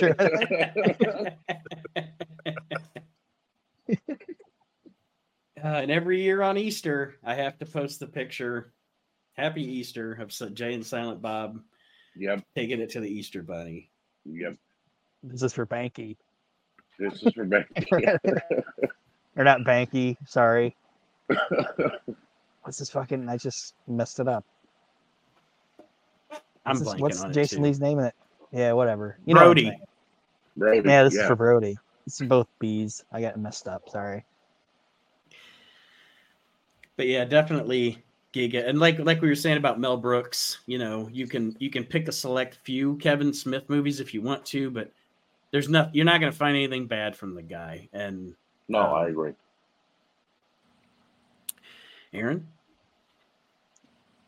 I'll take Naked Gun off there because we already kind of talked about that style of humor with Airplane. I had that on my list as well.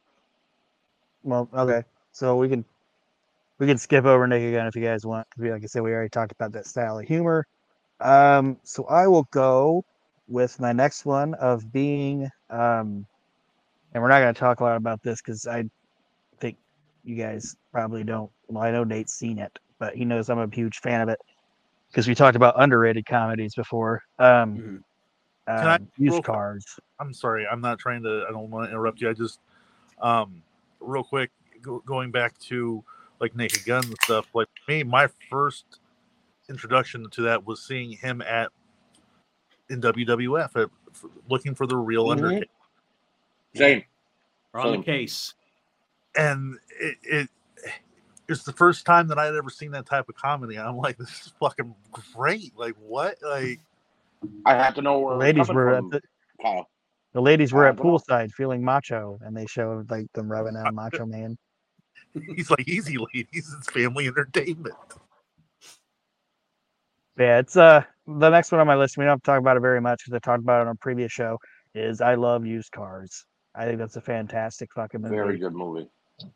And if you guys haven't seen it, it's worth watching. It's fan-fucking-tastic. I have never seen it. You need to watch it, Kyle. Okay. Kurt Russell, and it's fucking great. All right. That price is too fucking high.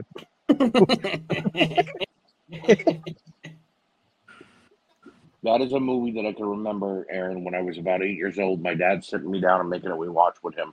And I thought it was, at first, I heard the name. I was like, oh, I'm not going to like this. It can't be funny. What should it? And then about 20 minutes in, I couldn't breathe how hard I was laughing. Oh, it's a great movie. You know what I mean? When he lines up all those cars at the ending to drive them back to the dealership, and you see all the different classes of people that are taking driver's ed, and how, some of them are immigrants, some of them are teenagers, some of them are, you know what I mean? It's just hysterical. Yeah, it's a great fucking movie. And like I said, I won't talk too much about it because I could talk for another hour about that movie. But if you haven't seen it, which a lot of people haven't, go out of your way to watch it. All right, I will look that up tonight. It's a good movie, Kyle. Definitely a good movie. Archie?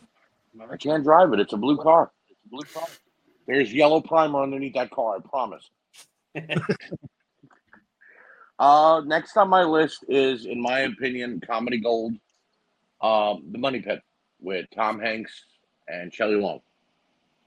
Okay. That's a great movie. And you know what one of the greatest things about that movie is?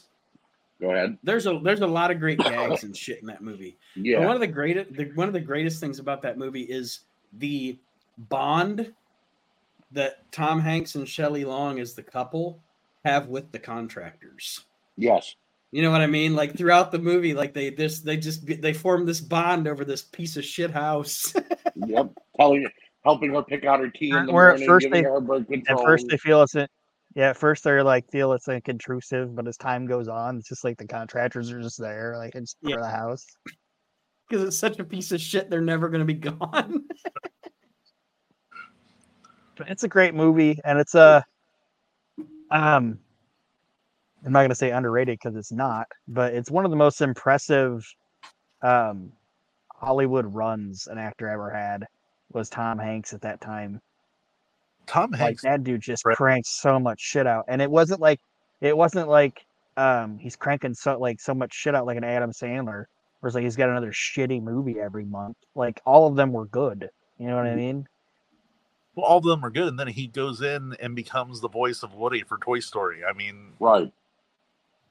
At that point, I mean, my God, that's just got to be licensed to print money. Yeah, but yeah, like I said, Money Pit. Excuse me, Money Pit has a lot of great gags, and just like I said, just the relationship between the couple and the contractors to me is just spot on, funny shit. Bonding over this shitty situation. I do agree. Anytime I've ever moved into a new home and had to do any kind of renovation and it goes badly, I always think of that movie. And I just sit there, okay, what's going to happen next? Is the raccoon going to jump out of the closet? Am I going to be am I going to be in the carpet hanging from the... Right.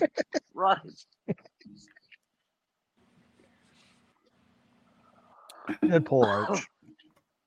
Thank you, sir. Kyle, you're up. All right, I'm gonna probably. Yeah, I'm just gonna go ahead and pull it off the table. Tropic Thunder. I've never seen Tropic Thunder. Are you shitting me? Nope. Oh my! If it's one of those movies that it flew underneath the radar. But it definitely now go back and watch it. I promise you. It was a cult classic that everybody found out about eventually. Here's what I think happened with me with Tropic Thunder is, and this is old man cloud thing, but I stopped being entertained by modern comedy. I think the last comedy movie that I watched comedy film peaked for me was 40-Year-Old Virgin. And after that, it's just like every once in a while I'll see something, but I don't go out of my way to see it anymore because I get so let down by comedy movies anymore because I just don't think they're as funny as they used to be. And again, that might just be an old man yelling at the cloud thing. Tropic Thunder was the last one that they were. It was the last, and I'm not saying like I'm. It's a movie that I'd watch over and over and over again. And like I said, I'm not knocking you, Kyle, on it because, like I said, everybody likes what they like, you know. But it was the last movie that was able to get away with it, if that makes sense. They were able to get away with it, but they did it smart. I know, and it was like they were, like I said, it was the last movie where, because now comedy movies, everybody's afraid, like they don't want to alienate people or whatever, so it's just like whatever. But it was the last, like, Robert Downey's in blackface, and well, not blackface, but he's playing a black guy, and you never go full retard, you know, that type, like you would never be able to do that. You'd never be able to do that shit now. No, you wouldn't. But it's done in a context where you have these characters, like the movie opens up and you're shown like 5 or 6 clips of like trailers for these characters. And they're going to do a war movie. And Jack Black is fucking funny. The scene where he's they tie him to a tree because he's coming off of heroin because his character is an actor. And there's a scene where the bat steals his cocaine. You just see him in the background running around. It can be like, as people are having conversations, you hear him coming in. He's like, is anybody going to help me with this fucking bat? Well, I wrote down, just like you did with used cars, Kyle, I wrote down, watch Tropic Thunder. So I will watch Tropic Thunder on you guys' recommendation, but I've never seen it. Yep. So I can't really comment on it. I don't want to spoil it. So like I said, it's almost like the Batman Telltale series where I was like, dude, it's one of those. Yeah. Just do yourself a favor, go watch it. You'll understand. Yeah, I agree. Well, the next thing on my list, it goes way back because those of you that know me know that I like really old shit sometimes too. And Aaron knows how big of a fan I am of the Marx Brothers and the Marx Brothers films. And I have 2 written down here on my list. They're my 2 favorite Marx Brothers movies. And if somebody's younger and has never taken the time, because, you know, there are people who literally will be like, don't want to watch something because it's in black and white or it's old or whatever. And they don't think you have to see this because this is so funny. It's funnier than 90% of what's out now. Either you can start with one or the other, but if I'm going to give you 2 to watch, either watch, because they're my 2 favorite Marx Brothers movies, Animal Crackers or Horse Feathers. Okay. I've seen Animal Crackers. I've never seen Horse Crackers. The other one. Animal Crackers has one of my, like, I think one of the funniest. It would be in the top 10 funniest fucking things that's ever been in cinema. And my dad even mentioned that even when I was a kid, I would just be like on the ground, like laughing my ass off at it. Is when Harpo destroys the piano. Yes, and it becomes a harp. It's insanity. It's fucking insane. That dude's insane fucking humor was so way before his fucking time. Like, it's fucking nuts. The shit that he would do. But yeah. Animal Crackers also has one of the greatest songs ever. Hello, I must be going. I must be going. Yeah, it's one of I'd put that just under Lydia. Okay. For Groucho songs. Lydia, the encyclopedia. That shit cracks me up. Mm-hmm. And then Horse Feathers opens up with, and I had to write a couple of lyrics down just because, but it opens up with Marcho singing a song. Here's the opening, or one of the opening lines. Your proposition may be good, but let's get one thing understood. Whatever it is, I'm against it. But yeah, just any of the routines. I'll be honest with you, those movies, because they were made during that time where musical, vaudeville, all of that, there are musical numbers and stuff in those movies that I fast forward through. Well, because I know they were still doing movies then, like they were on the stage. And plus, they couldn't just do straight up comedies. Like, they had to have the romantic part of it because they wanted to get the late. Like, if some guy looked at his girl and was like, "We're gonna go watch the Marx Brothers movies," and it's just Harpo destroying pianos and then blowing people's hats into the fucking grandstand or whatever. Like, it's lunacy. Kids aren't gonna go see it. But it's like, hey, we got this. Fine, Tootsie Frutti. We got this. Yeah. But you got to put the romantics part of it in there or whatever, and but it also breaks. So that's what that was. It also breaks up the comedy. It's like anything. Like, again, I know for those fans out there, like with pro wrestling, it's funny how the two come together because you have to have that filler to take people on a journey because it's emotional investment. And how can you bring someone to the highest of high if you don't take them down low? And I think that's when comedy is done best. When it happens, when it happens naturally, you don't try to force it. Because there's a lot of movies, and I tell people, to me, a movie like Sausage Party is not funny. It's just to be controversial, and it's like that's not what it's about. It's not offensive to be offensive. Well, that's why, and not to get off on a tangent, and we'll get to Archie's next pick real quick, but that's why I'm not a fan of Rob Zombie flicks, because to me, Rob Zombie goes gross to be gross. Yeah, it's gross to be gross. Right. I agree with that.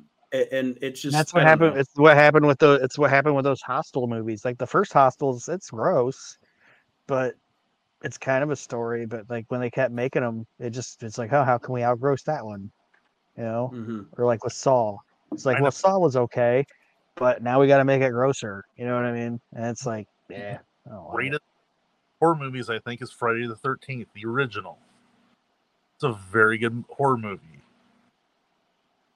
And like I said, it's not ruined the Halloween genre for me. Rob Zombie. Fair enough. Yeah. But yeah, he's no better at movies than he is at music. But I don't mind his music. I don't like Rob Zombie's music. Yeah, I'm just not a fan of Rob Zombie in general, I guess. Fair enough. I like his music. Well, who's next? Archie. It's me. Strictly because I know Aaron mentioned Adam Sandler and not so flattering light and whatnot, but going back to his early days, I have to give my nod to Happy Gilmore. Yeah. Adam Sandler, post Big Daddy was terrible. Right. Everything he's done post Big Daddy is just trash. But no, Happy Gilmore is a great fucking movie. I always say this about him, Aaron. When he was playing the broke guy, he was funny as hell. Now that he's the rich entrepreneur married to Selma Hayek, like he was in, Grown Ups and things, it's not as funny. You know what I mean? Yeah. So, my last I guess I'd say for Adam Sandler's 50 First Dates. I think that's a good flick. And but that's also because I am a fan of Drew Barrymore and I like their chemistry together. Have you ever Funny People with him and Seth Rogen? It's actually good, but it's very sad too. When you I think to be honest with you, I don't think I have. I think I gave up on him by that point. That scene when Adam Sandler I gave up on him. Popsicle and Seth Rogen's like, "Don't you do it." I gave up on him when he decided that he was like, I'm going to be an actor. No, but as far before he was just like, I'm a comedian and I'm doing movies. Right. And he's like, I'm an actor who used to be a comedian. But it's like, but Happy Gilmore's really, really good. Yeah. I mean, again, it's a quotable movie. I eat pieces of shit like you for breakfast. You eat pieces of shit for breakfast? Go back to your shanties. I got moved by a big fat That's my favorite. That's my favorite line of the whole fucking movie. Go back to your shanties. Favorite line of the whole fucking movie because he's just had enough. Like, hanging it off of Bigfoot's foot. Yeah, that's by far my favorite Adam Sandler movie. So, Kyle, you're up. Well, I'm gonna go right into kind of the same genre, Tommy Boy. That's on my list. On my list as well. That is of that kind of humor. Like if you were to pick SNL in the 90s and put it into, it's like Billy Madison, it's Tommy Boy, it's Happy Gilmore, it's all these movies and they're done so well. Tommy Boy is, and this is going to sound sacrilegious, and it's not that I do not love Planes, Trains, and Automobiles, but of that type of film, buddy comedy, road trip. Yes, Tommy Boy's my favorite. Tommy Boy, and I love Planes, Trains, and Automobiles. I absolutely love it. But Tommy Boy, to me, I think it's just because I have a soft spot, because I think we all do, because we were around the same time. Your favorite, let's be honest, your favorite SNL cast is always the one from when you were like the age of 13 to 17. Yep. No matter who you talk to. No matter, there's going to be kids right now that are 13 to 17 that say whoever that is on that show right now is their favorite. Our favorites are probably Spade, Rock, Schneider, Dana Carvey, Chris Rock, Chris Farley, Norm Macdonald, right? But yeah, Tommy Boy, so many. I mean, it just that movie even just Tim hits. Meadows, who was a Saturday Night Lifer for the longest time, was good during his time with that cast. Mm-hmm. You know? But yeah, in fact, like, do I have a mark? Do I have a bruise? I mean, it hurts. Like, not so much here, not really here, right here. But can we give a quick shout out, and I'll let you go, Kyle. But can we give a quick shout out to Helen? God, you're sick. Helen, you look like a Helen. Anyway, when he's doing when he's playing out the car crash or whatever, and he comes up and his hair is all fucking crazy and he set shit on fire or whatever. Oh like, my God. New guy's in the corner puking his guts out. Well, oh my God. And again, since we're here, you brought up Planes, Trains, and Automobiles. Obviously, that's on my list as well for a buddy comedy that, I mean, and again, I'm not trying to take people's names, but we are getting close to the thing. But like even like Dumb and Dumber, those kind of movies, like that buddy cop, not even buddy cop, but like that buddy road trip type of movie, like that. Oil and water characters, but like, and not to get, I mean, we talked about Tommy Boy, but like my two favorite parts of Planes, Trains, and Automobiles are obviously when Steve Martin's like, I want my fucking car right fucking now. The way he says fucking. And then when they're drunk in the hotel room and John Candy's giggling and he goes into the bathroom and then he comes back out of the bathroom and giggles again. Oh shit. When he gets out of the shower and all the fucking towels are He's gotta dry off with the washcloth. That's not a pillow. Yeah, but I want my fucking car right fucking. So but yeah, Tommy Boy, instant classic. So good. Is that for me, Dad? No, son. That's for me. For me. Everybody, Rob Lowe. Don't forget about fucking Rob Lowe in that movie. He's fucking hilarious in that movie. Not good. I love the scene when his fucking shirt gets sucked up that tube. Yeah. That was wonderful. I love when that sign breaks and cuts that dog's chain. He's just like, not good.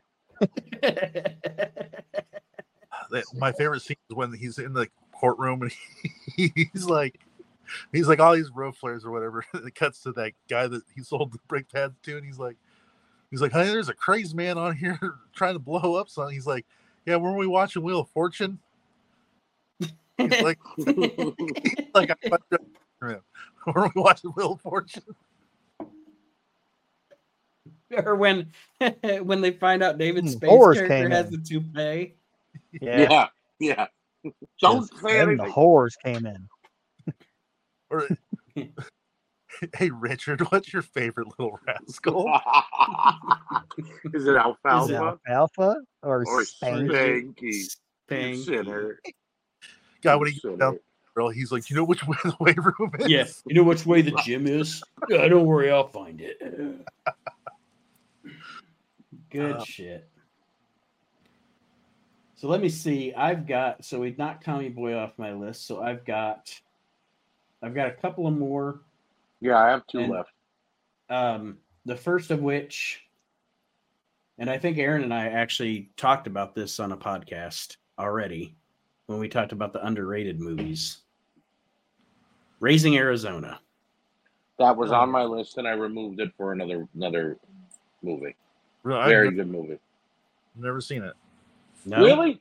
Yeah. You have more homework, Kyle. Because write that down too, buddy. Yeah, Raising Arizona is one of the great comedy movies ever made. It's one of the greatest movies ever made. Okay. So we're not going to spoil anything for Kyle. We figured you had more than you could handle. So just steal a baby. Well, son, you got a panty on your head. All right. Well, Aaron, you're up next then. 1, 2. I don't know how you guys have less than I do. Maybe because some of yours got knocked off. Yeah. Somewhere got knocked off. So I can just rattle a couple of mine off if you guys want. Go for it. Whatever you want to do. Super Troopers. Super Troopers is fucking very good. Very good. Do you know how I know that's one of the greatest? Do you know how I know that's one of the greatest comedies ever made? How? Not only because I think it is, but there was a random day where my mom and my stepdad came down to Van Wert or whatever, and it was just like a random Saturday, and the whole family just watched Super Troopers, and everybody laughed. Yeah, like everybody. It's an entire generation of our family sitting in a room, and everybody's laughing at the fucking movie. It appeals to everybody. When Ferva brings in the coffee for the rookie. Yep. Oh, God damn it, I'll just take it. I got you good, you fucker. Where'd you get it's powdered sugar. Canadian tuxedo from? And he's like, it's powdered sugar. It's delicious. What spit to you? Yeah, fuck it. Like, for a cop, he's like, what the hell's that mean? You gonna spit in it? For a liter of cola? Do we have a liter of cola? Liter of cola. Say for a ramrod. Say for a ramrod. Say for a ramrod. Oh, you didn't say it. I didn't?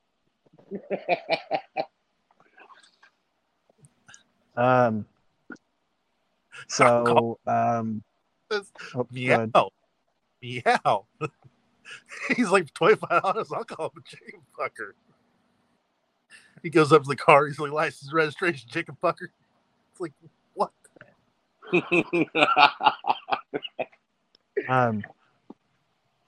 So I'll give. How many did you say you had left, Kyle? I've got 2. Art, you have 2? Yes. Nate? I have 1 left and then an honorable mention. Okay, I'll crank out 2 more then.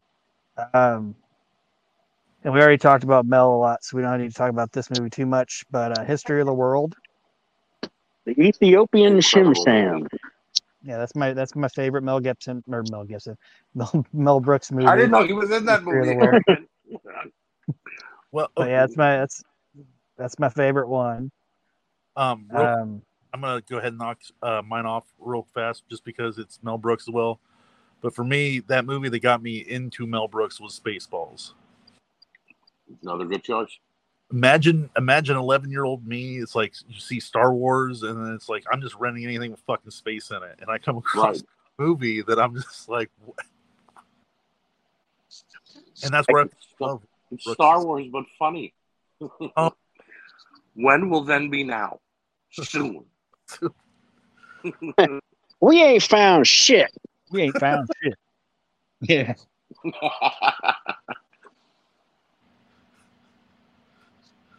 Oh, but go ahead, Aaron. Hold on real quick.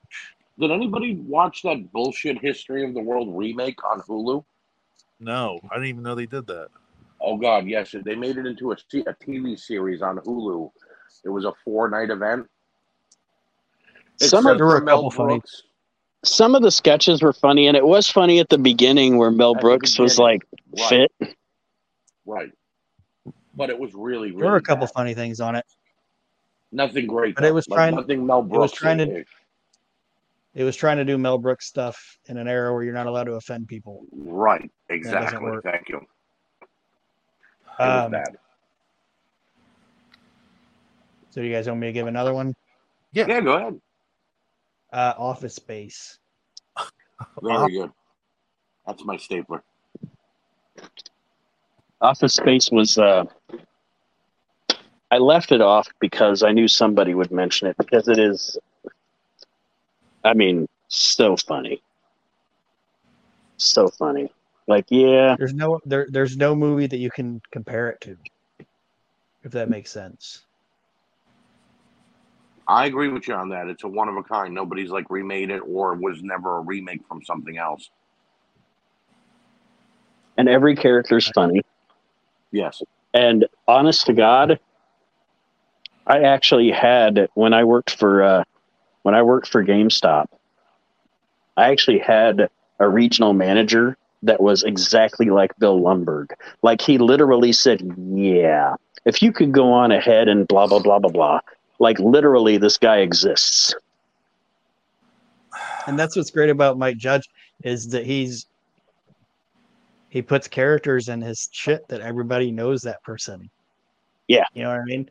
Like, you watch King of the Hill, everybody knows somebody like the guy, like every character from King of the Hill. Yep. It's like yeah, but Office Space, like I said, there's just nothing like it. It's super quotable. Everybody's funny in it, and it's just a fantastic movie. Nelson, what would you do if you had $1 million? Tell you what I'd do. 2 chicks at once.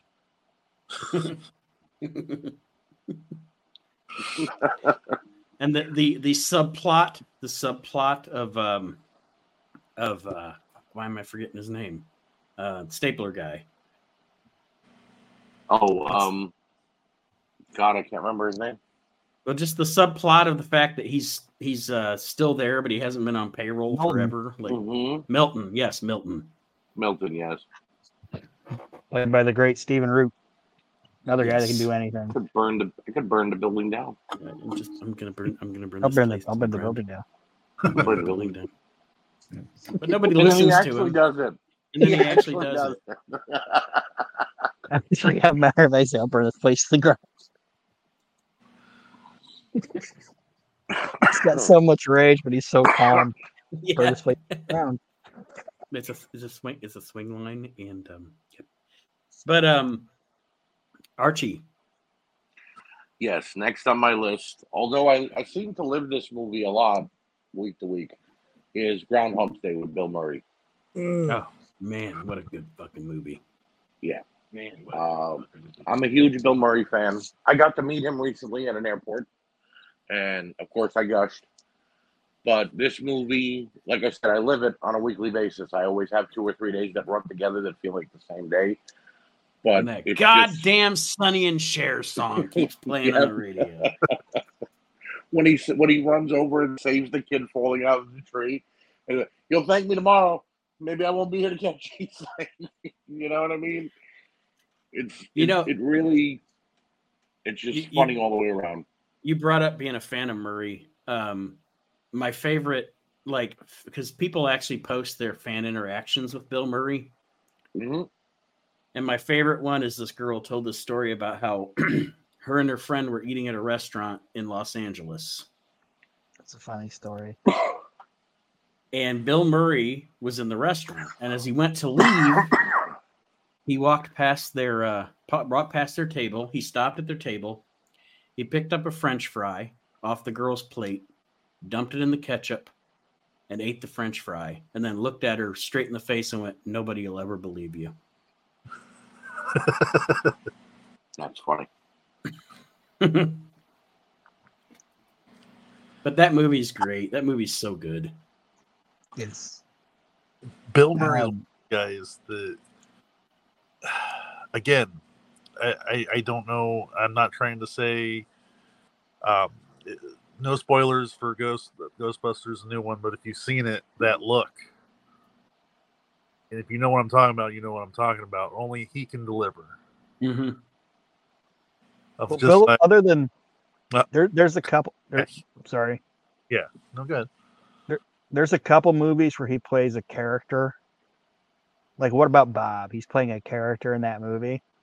What about one of my favorite? I agree. Like 99% of Bill Murray's movies, he's just playing Bill Murray. Mm-hmm. You know what I mean? It's like he's not like he's got a character, but he's just playing Bill Murray. It's kind of like Vince Vaughn. Like Vince Vaughn doesn't have very good acting range. He just plays Vince Vaughn just with a name. You get a different name, and that's what Bill Murray does. Well, in Zombieland, he literally plays himself. Right. Yeah.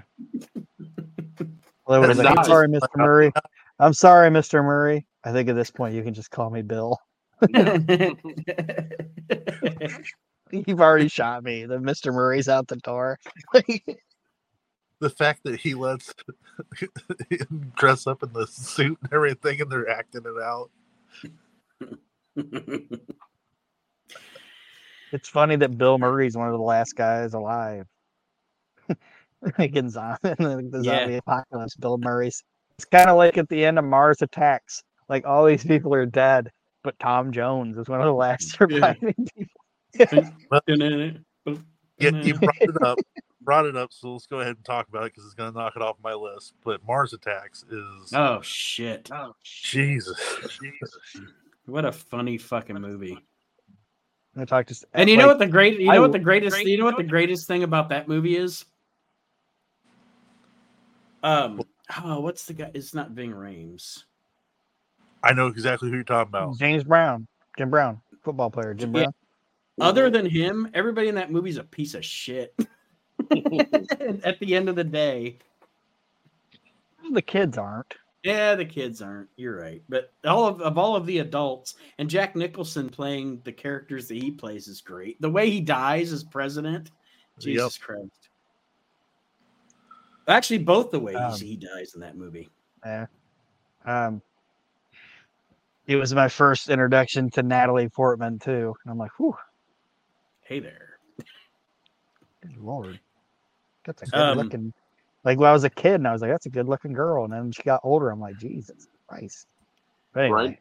Okay, so I'll do the last movie on my list proper, and then I'll throw in my honorable mention that I don't think anybody would mention, but maybe. All right. I only have 2 on my regular list, so we're good. We're good with time. I've got one. The last one on my list proper is Monty Python's Life of Brian. Well, now I only have 1 on my list. That's my favorite Monty Python movie. I am not a religious man. I think religion is hokum. And Life of Brian is it's not only a funny movie, but it's also a great commentary on how people just get caught up in, like just the way people are following Brian around. And like he loses his shoes or whatever, and they're like, he's ascended. He's ascended. Oh, no, there he is. There he is. Or they do shit that you don't think about. Like if this was real, you haven't got a womb. Like when Jesus is giving the Sermon on the Mount or whatever, and there's people all the way in the back. They're like, "What's he saying? I can't hear Can't a hear word you in that the he's back. saying." Yeah, can you speak up? Can't hear you in the back. Apparently, the meek will inherit the earth. Well, that's good. They've had a rough go of it. That's my favorite line in the whole fucking movie.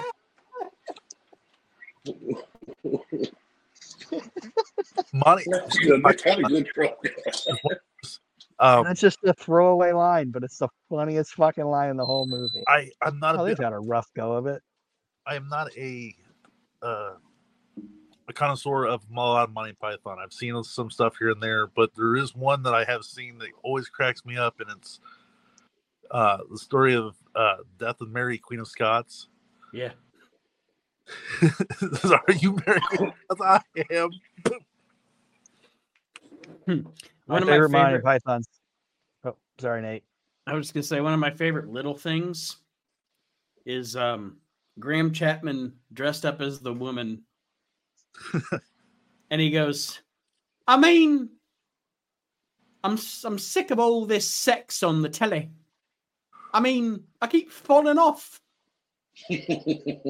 Right. In 30 seconds, the penguin on your television is going to explode.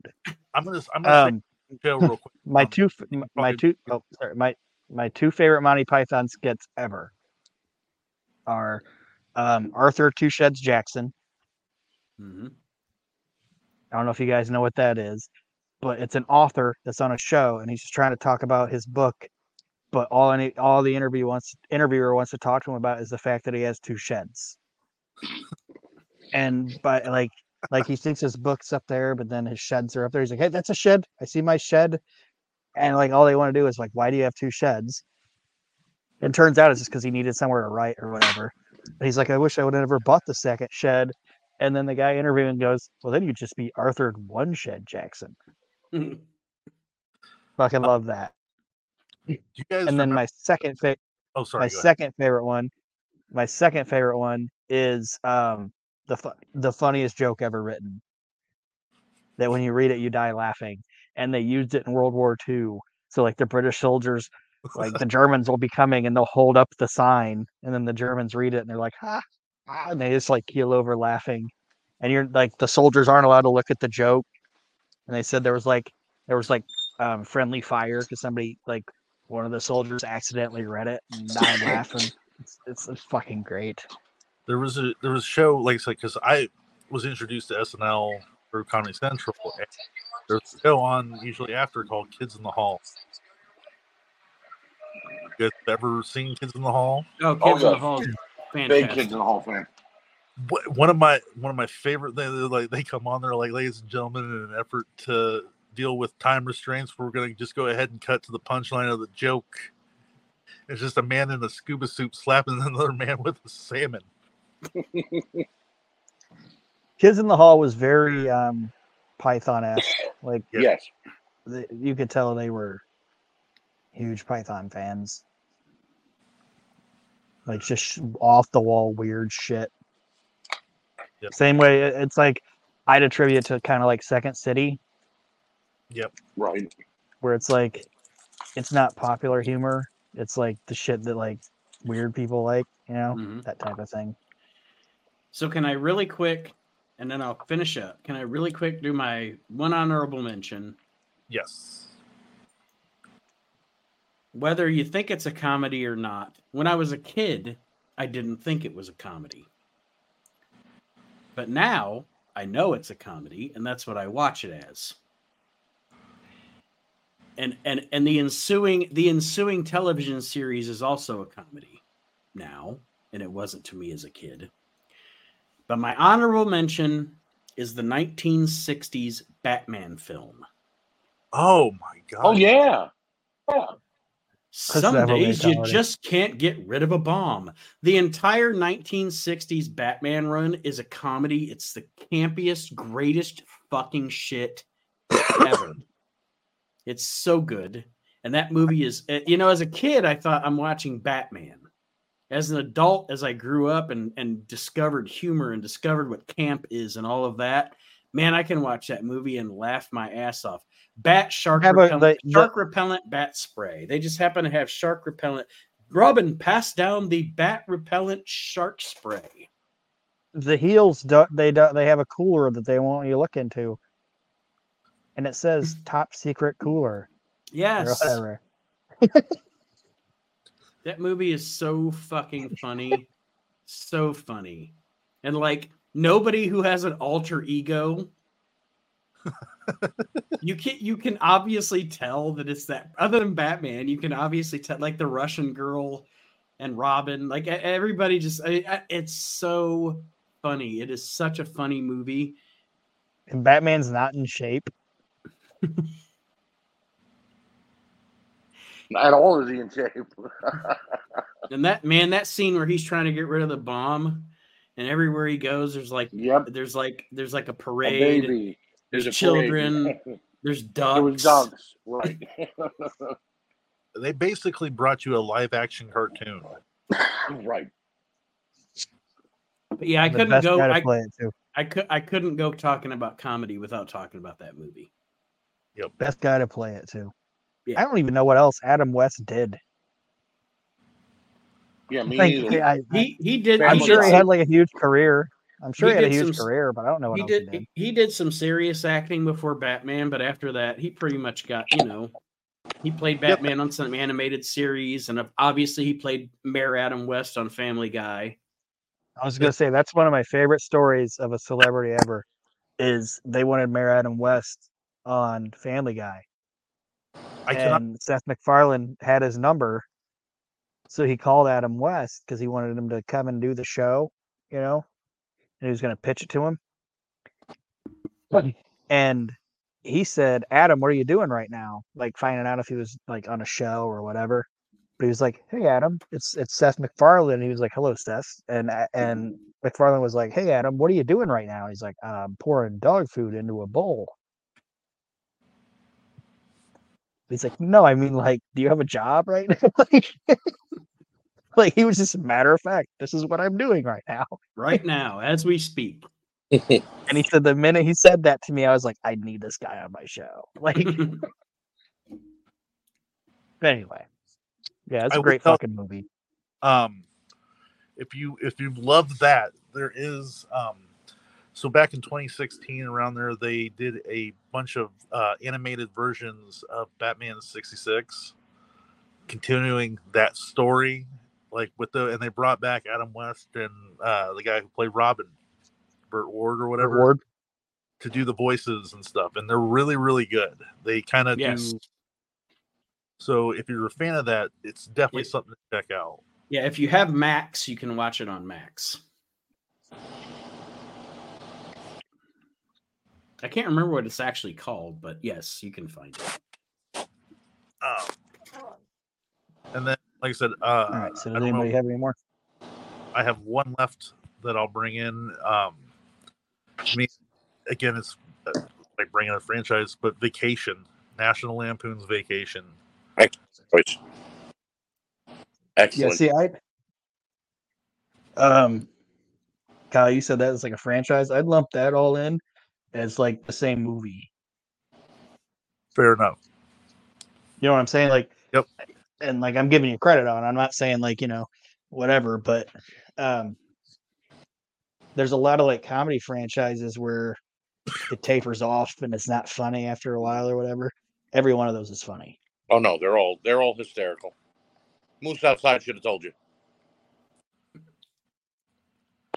And that's the thing. People say that from what they say, like Chevy Chase is a prick and he's an asshole, but like, is it that, or is that he's not going to accept anything less than what is fun? Yeah, super funny guy. Later, dudes. Those movies, that just the Griswold family, and especially Clark, just like, what do I say? We talk about sometimes, like, you watch movies or you watch sitcoms or whatever, and there'll be a character that's surrounded by idiots. Clark Griswold is a character where other than his immediate family, his wife and his 2 kids, is surrounded by idiots. Yep. But he's also an idiot. Yep. It's that, again, I mean, Aaron brought up earlier, but all the things. It's that lovable buffoon that doesn't know he's not doing, Yeah. It's center, he's a good guy. At the heart of it, he's a good guy, but. And you can't, I mean, Chevy's deadpan delivery of things, I don't know, probably him and Bill Murray probably have the best deadpan delivery ever of the 2 of them. Yep. Yeah, and how you were saying, like, everybody, they're all surrounded by idiots or whatever. The other one that's not an idiot, and I'm sorry that I'm blanking on her name right now. Beverly D'Angelo? Well, yeah, her real name. That's the I'm saying her character's name. Yeah, like her character's name is. Yeah, she's the only one that's not an idiot. Yeah. She's surrounded by morons, and she's just like, whatever. But yeah, Vacation. Next stop, Bowl of Mud. It's the granddaddy. I'm or gotta whatever. get to Cousin Eddie's. Well, if you'd rather see your Cousin Eddie than a giant bowl of mud, that's fine. Like when he's about to jump into the pool, and he's like, "This is crazy. This is crazy. This is crazy." You know the scene where the scene where he gets pulled over by the cop, and they're pulling him over because he drugged the dog or whatever. Yeah. Chevy wanted that scene to be where they panned out to the road, and down the road there was just a long streak of just blood. That would have been pretty bad. And they were like, "We can't do that." Right. Like, we just have to be able to put it in the people's minds of what you did. Like, we can't show all of it. Russ, take the dog for a walk. He bites Dad. Bite him back. Bite him back. When he's sitting there eating the sandwich, he's like, "I think the dog pissed on the cooler." Yep. He's acting all cool with his sandwich for Christy Brinkley. Then in Vegas Vacation, Eddie's daughter's talking to Clark's daughter and is like, "I've French kissed." And she's like, "So what? Everybody has. My daddy says I'm the best." My daddy says I'm, yep. As a child watching this movie, I didn't understand what that meant. As I got older, I went, "Oh." But it's also funny when she's walking up and everybody's kind of looking at her because she's like hot or whatever, and then she's just like, "Damn, it's hot out here." Don't think impure thoughts about your cousin, Russ. People sleep on Vegas Vacation. But that's a funny ass movie. No, the whole every one of them. I watch Christmas Vacation when it's not Christmas. Me too. You know what I mean? Yes. And that's European Vacation is underrated in my opinion because of how much craziness goes on in that movie. Are you happy, Clark? She's dead. Well, and one of the greatest monologues in a comedy movie ever is Christmas Vacation when he gets the fucking Jelly of the Month club. Jelly of the Month. Hallelujah! Holy shit! Where's the eggnog? Where's the Tylenol? Where's the Tylenol? Fix the Yolog. Or when the fucking, I mean, just even the shit that happens off screen in that movie. With the cat or the fucking cat blows up. old dude burning up the Christmas tree or what. I mean, just it's all every bit of all of those movies is fan-fucking-tastic. Without a doubt. The last one on my list that I'll throw out there, and I know I said that my first one was my favorite, but this is a movie that I will watch whenever it's on, and I even have a DVR'd because of how many memories it brings back.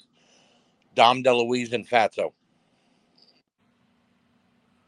Man, I have not watched that movie in a long time. I'm going to add that to my Tropic Thunder list. I don't think yes. It's amazing.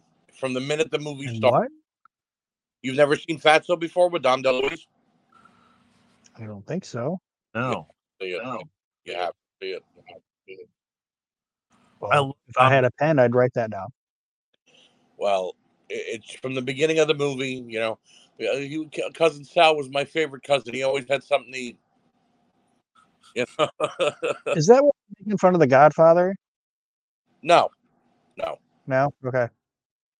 No. And then, you know, like I said, it's all around that's a movie I can quote. You don't know how to run your plate, Junior. I'll have to watch this movie. Yeah, because yeah, I'm definitely. I have not. To be honest with you, Archie, I haven't watched that movie in fucking 20 years. I forgot. I didn't forget about it, but I just. Whenever I'm really bored and it's the middle of the night and I got insomnia, I watch it. You know? I just look it up. As silly as it sounds, speaking of Dom DeLuise, just what a great comedic actor he was. Oh yeah. Today I got on this kick of I wanted to watch like dark animated films from when I was a kid that I liked, because you know when you were a kid there were so many Disney movies and stuff that all your friends liked and shit, but I liked the stuff like Watership Down and The Last Unicorn that were like dark animated movies. And one of the ones that I really liked when I was a kid was Secret of NIMH. Okay. And Dom DeLuise plays the crow in The Secret of NIMH. And for a cartoon, his vocal acting was even funny. Right. I grew up on Hale and 5-0 Goes West, and you know, All Dogs Go to Heaven. That's what I was going to ask. That's what I was going to bring up. Is the 5-0 Goes West is kind of comedic. But is that first Feifel? Would you consider that like a dark cartoon comedy movie? Yes, absolutely, definitely. All right. No, I like that one. I don't think there's a Dom DeLuise movie that I don't like. I mean, Cannonball Run, every Mel Brooks movie he was in, Robin Hood Men in Tights. You know what I mean? Yep. So there's not a bad Dom DeLuise movie in my opinion. No, I don't think they make cartoons anymore where like by the end of it the characters, like one of the characters is just murdered. No. They want like all dogs go to heaven. The dog is murdered. I mean, that's the punchline. I'm like a mob guy. You know what I mean? Like it's like, Jesus Christ, what the fuck is going on? Watch Hunchback of Notre Dame. Basically, the priest can't handle the fact that he has sexual feelings for this gypsy, that he throws himself off a cliff into the pits of hell. Wow. This is that's what cartoons need now. Some murder. No more of these happy endings. We need murder. No, murder. We went to the fucking store. We went to the movies and watched Mamie's mom get shot. Right. We watched Brave Little Toaster. We watched. Oh, fucking Fox and the Hound. The gimmick of that is by the end of it, the Hound's like, you gotta go, Fox. Like, my whole job now is to like kill you. Like, you gotta leave, or I'm gonna have to end up offing you. Like, it's nuts. But anyway, am I the only one with a movie left? I believe so, sir. Yes. All right, so we're gonna end this with talking about quotable movies, and I don't know if there's a more quotable movie than Friday. Good.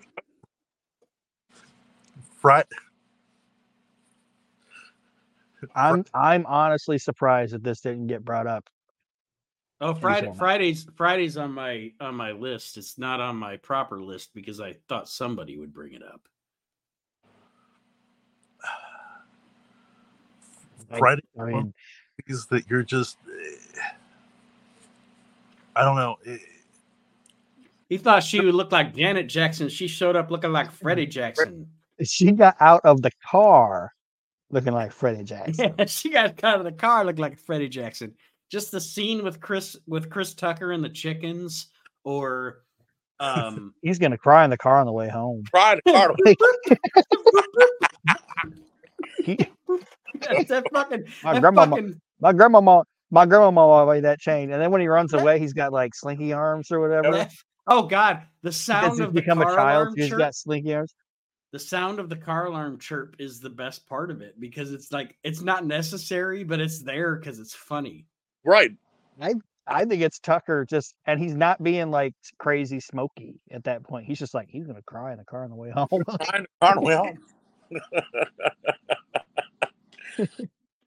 When the old man's like, no. You got a problem with me, old man? No. My neck, my back, my neck and my back. Like, how many people have not said that when they fell?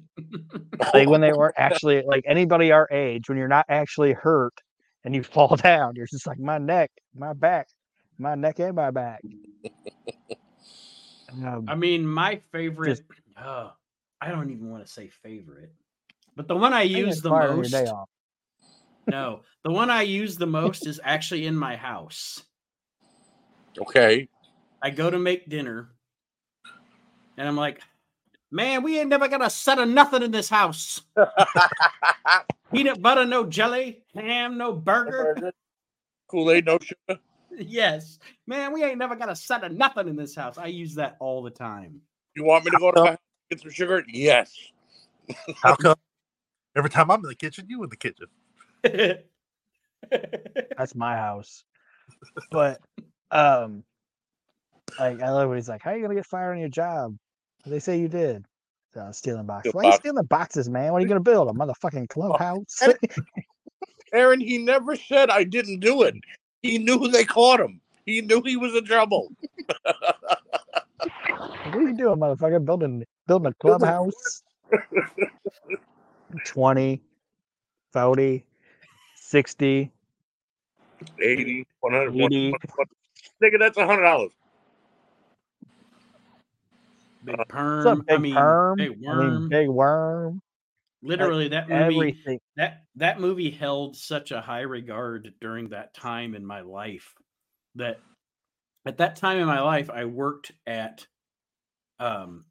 some people might be too young to know this name, but I worked at a store called Musicland. I was in high school, which became Sam Goody and now is out of business because I'm old. But anyway, literally everybody that we had a thing, we worked there and we called each other Perm. And to this day, when I have, because I still have contact with a couple of the girls and one of the guys that I worked with there, when I message them or they message me, hey, Perm, what's up? Like Perm, literally Big Perm, like Perm became part of my vernacular because of that movie. We call the four of us call each other Perm. That's what we call each other. And that fucking movie is just from beginning to end fucking hilarious. And I'm not gonna near say that I grew up in a city as big as Los Angeles or whatever, but living in it, growing up in a city, you understand that that's just how life is. You know what I mean? Like you go house to house with people. You don't call really anybody by their own name. No. Like their real name. The only person I think they even have like a name for is Craig. You know, like everybody else is like Smokey or Debo or this person or that person. Like everybody's got a fucking nickname, and it's just a fucking well-written movie. And it's, I almost said the I don't know, like I think it might be the funniest movie on my list. I think now that I'm looking at my list, I'm like, that might be the fucking funniest movie on my list. It's a great fucking movie. Wrote that after he left the NWA. It took him that many years to get that script together, and he did a fantastic job because it's still one of the funniest movies I've ever watched. And when I do watch it, Miss Jackson.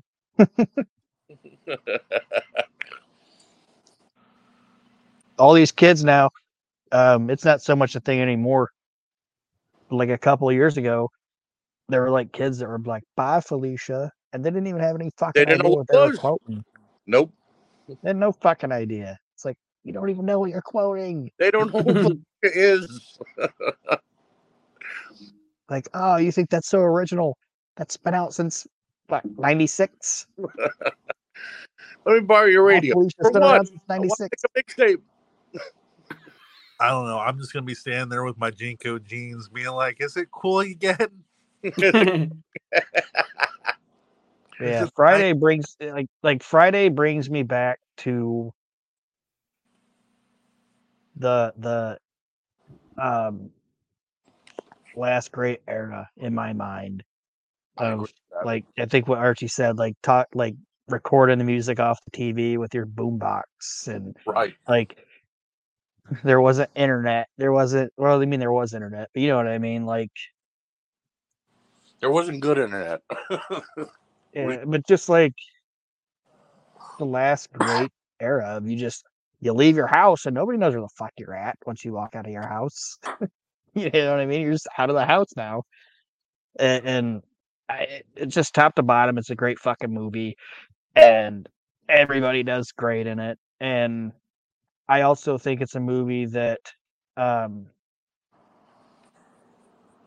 know it's a black culture movie, but it's a movie that I think anybody can relate to that doesn't have a lot of money. Everybody. All that shit. You know what I mean? Yeah. You can relate to it because the story is there where it's about hanging with your friends and just dealing with life about one day. It's like Clerks.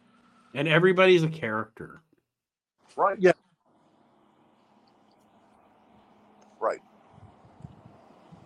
And that whole when Smokey's got to take a shit and he can't get in his house.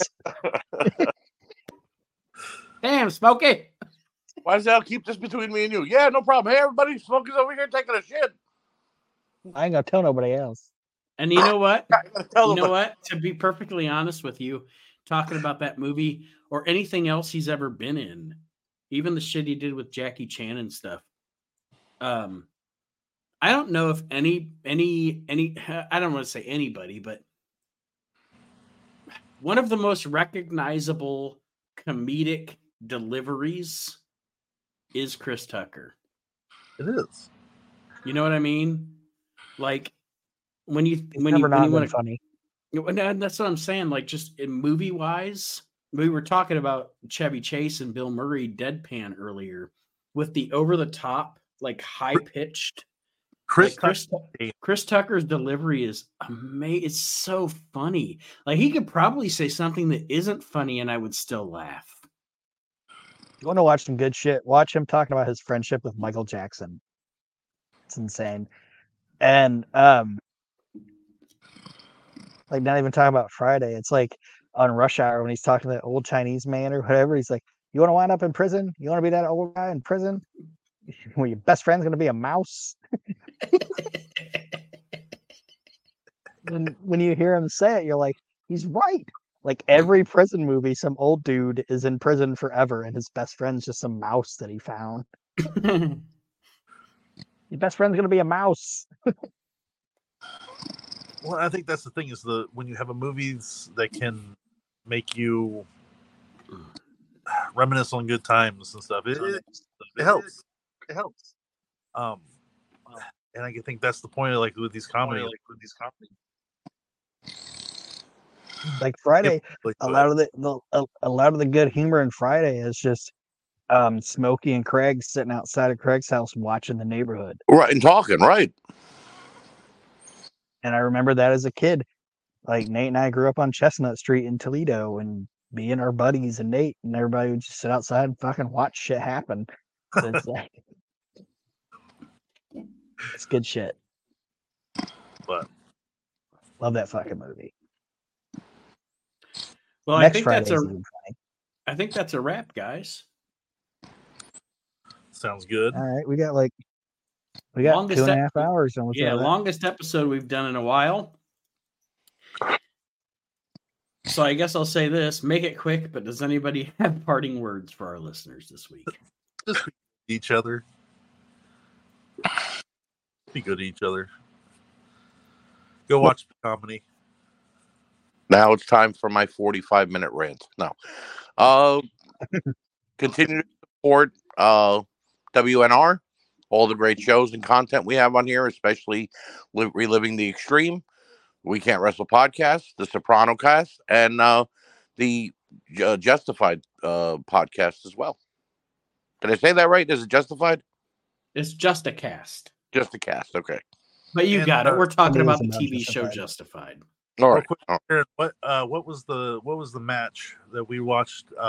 What was the pay-per-view? If the fans want to look that up, and they know it was British Bulldogs. I don't know if it's out. I don't know if the whole card's on there. I'm gonna look it up. But the name of the show was International Bash '89. And if we go to that YouTube page where that match was posted, and that whole card isn't there, we can say, "Man, y'all ain't never gonna set a nothing on this page." And that being said, we'll see you next week, everybody. Next time around. No Bulldog, no. Yeah. Rockers. Y'all got Rock and Roll Express and Bulldogs, but no Stan Hansen. No stands. Y'all got Bulldogs, no Jaggers. Hot, no dog. All right. Henry, We're gonna no sign Irwin. off. We'll see everybody next time Right. around on the We Can't Wrestle Podcast. Thank you to my co-hosts. Thank you to our listeners. And have a great week, everybody.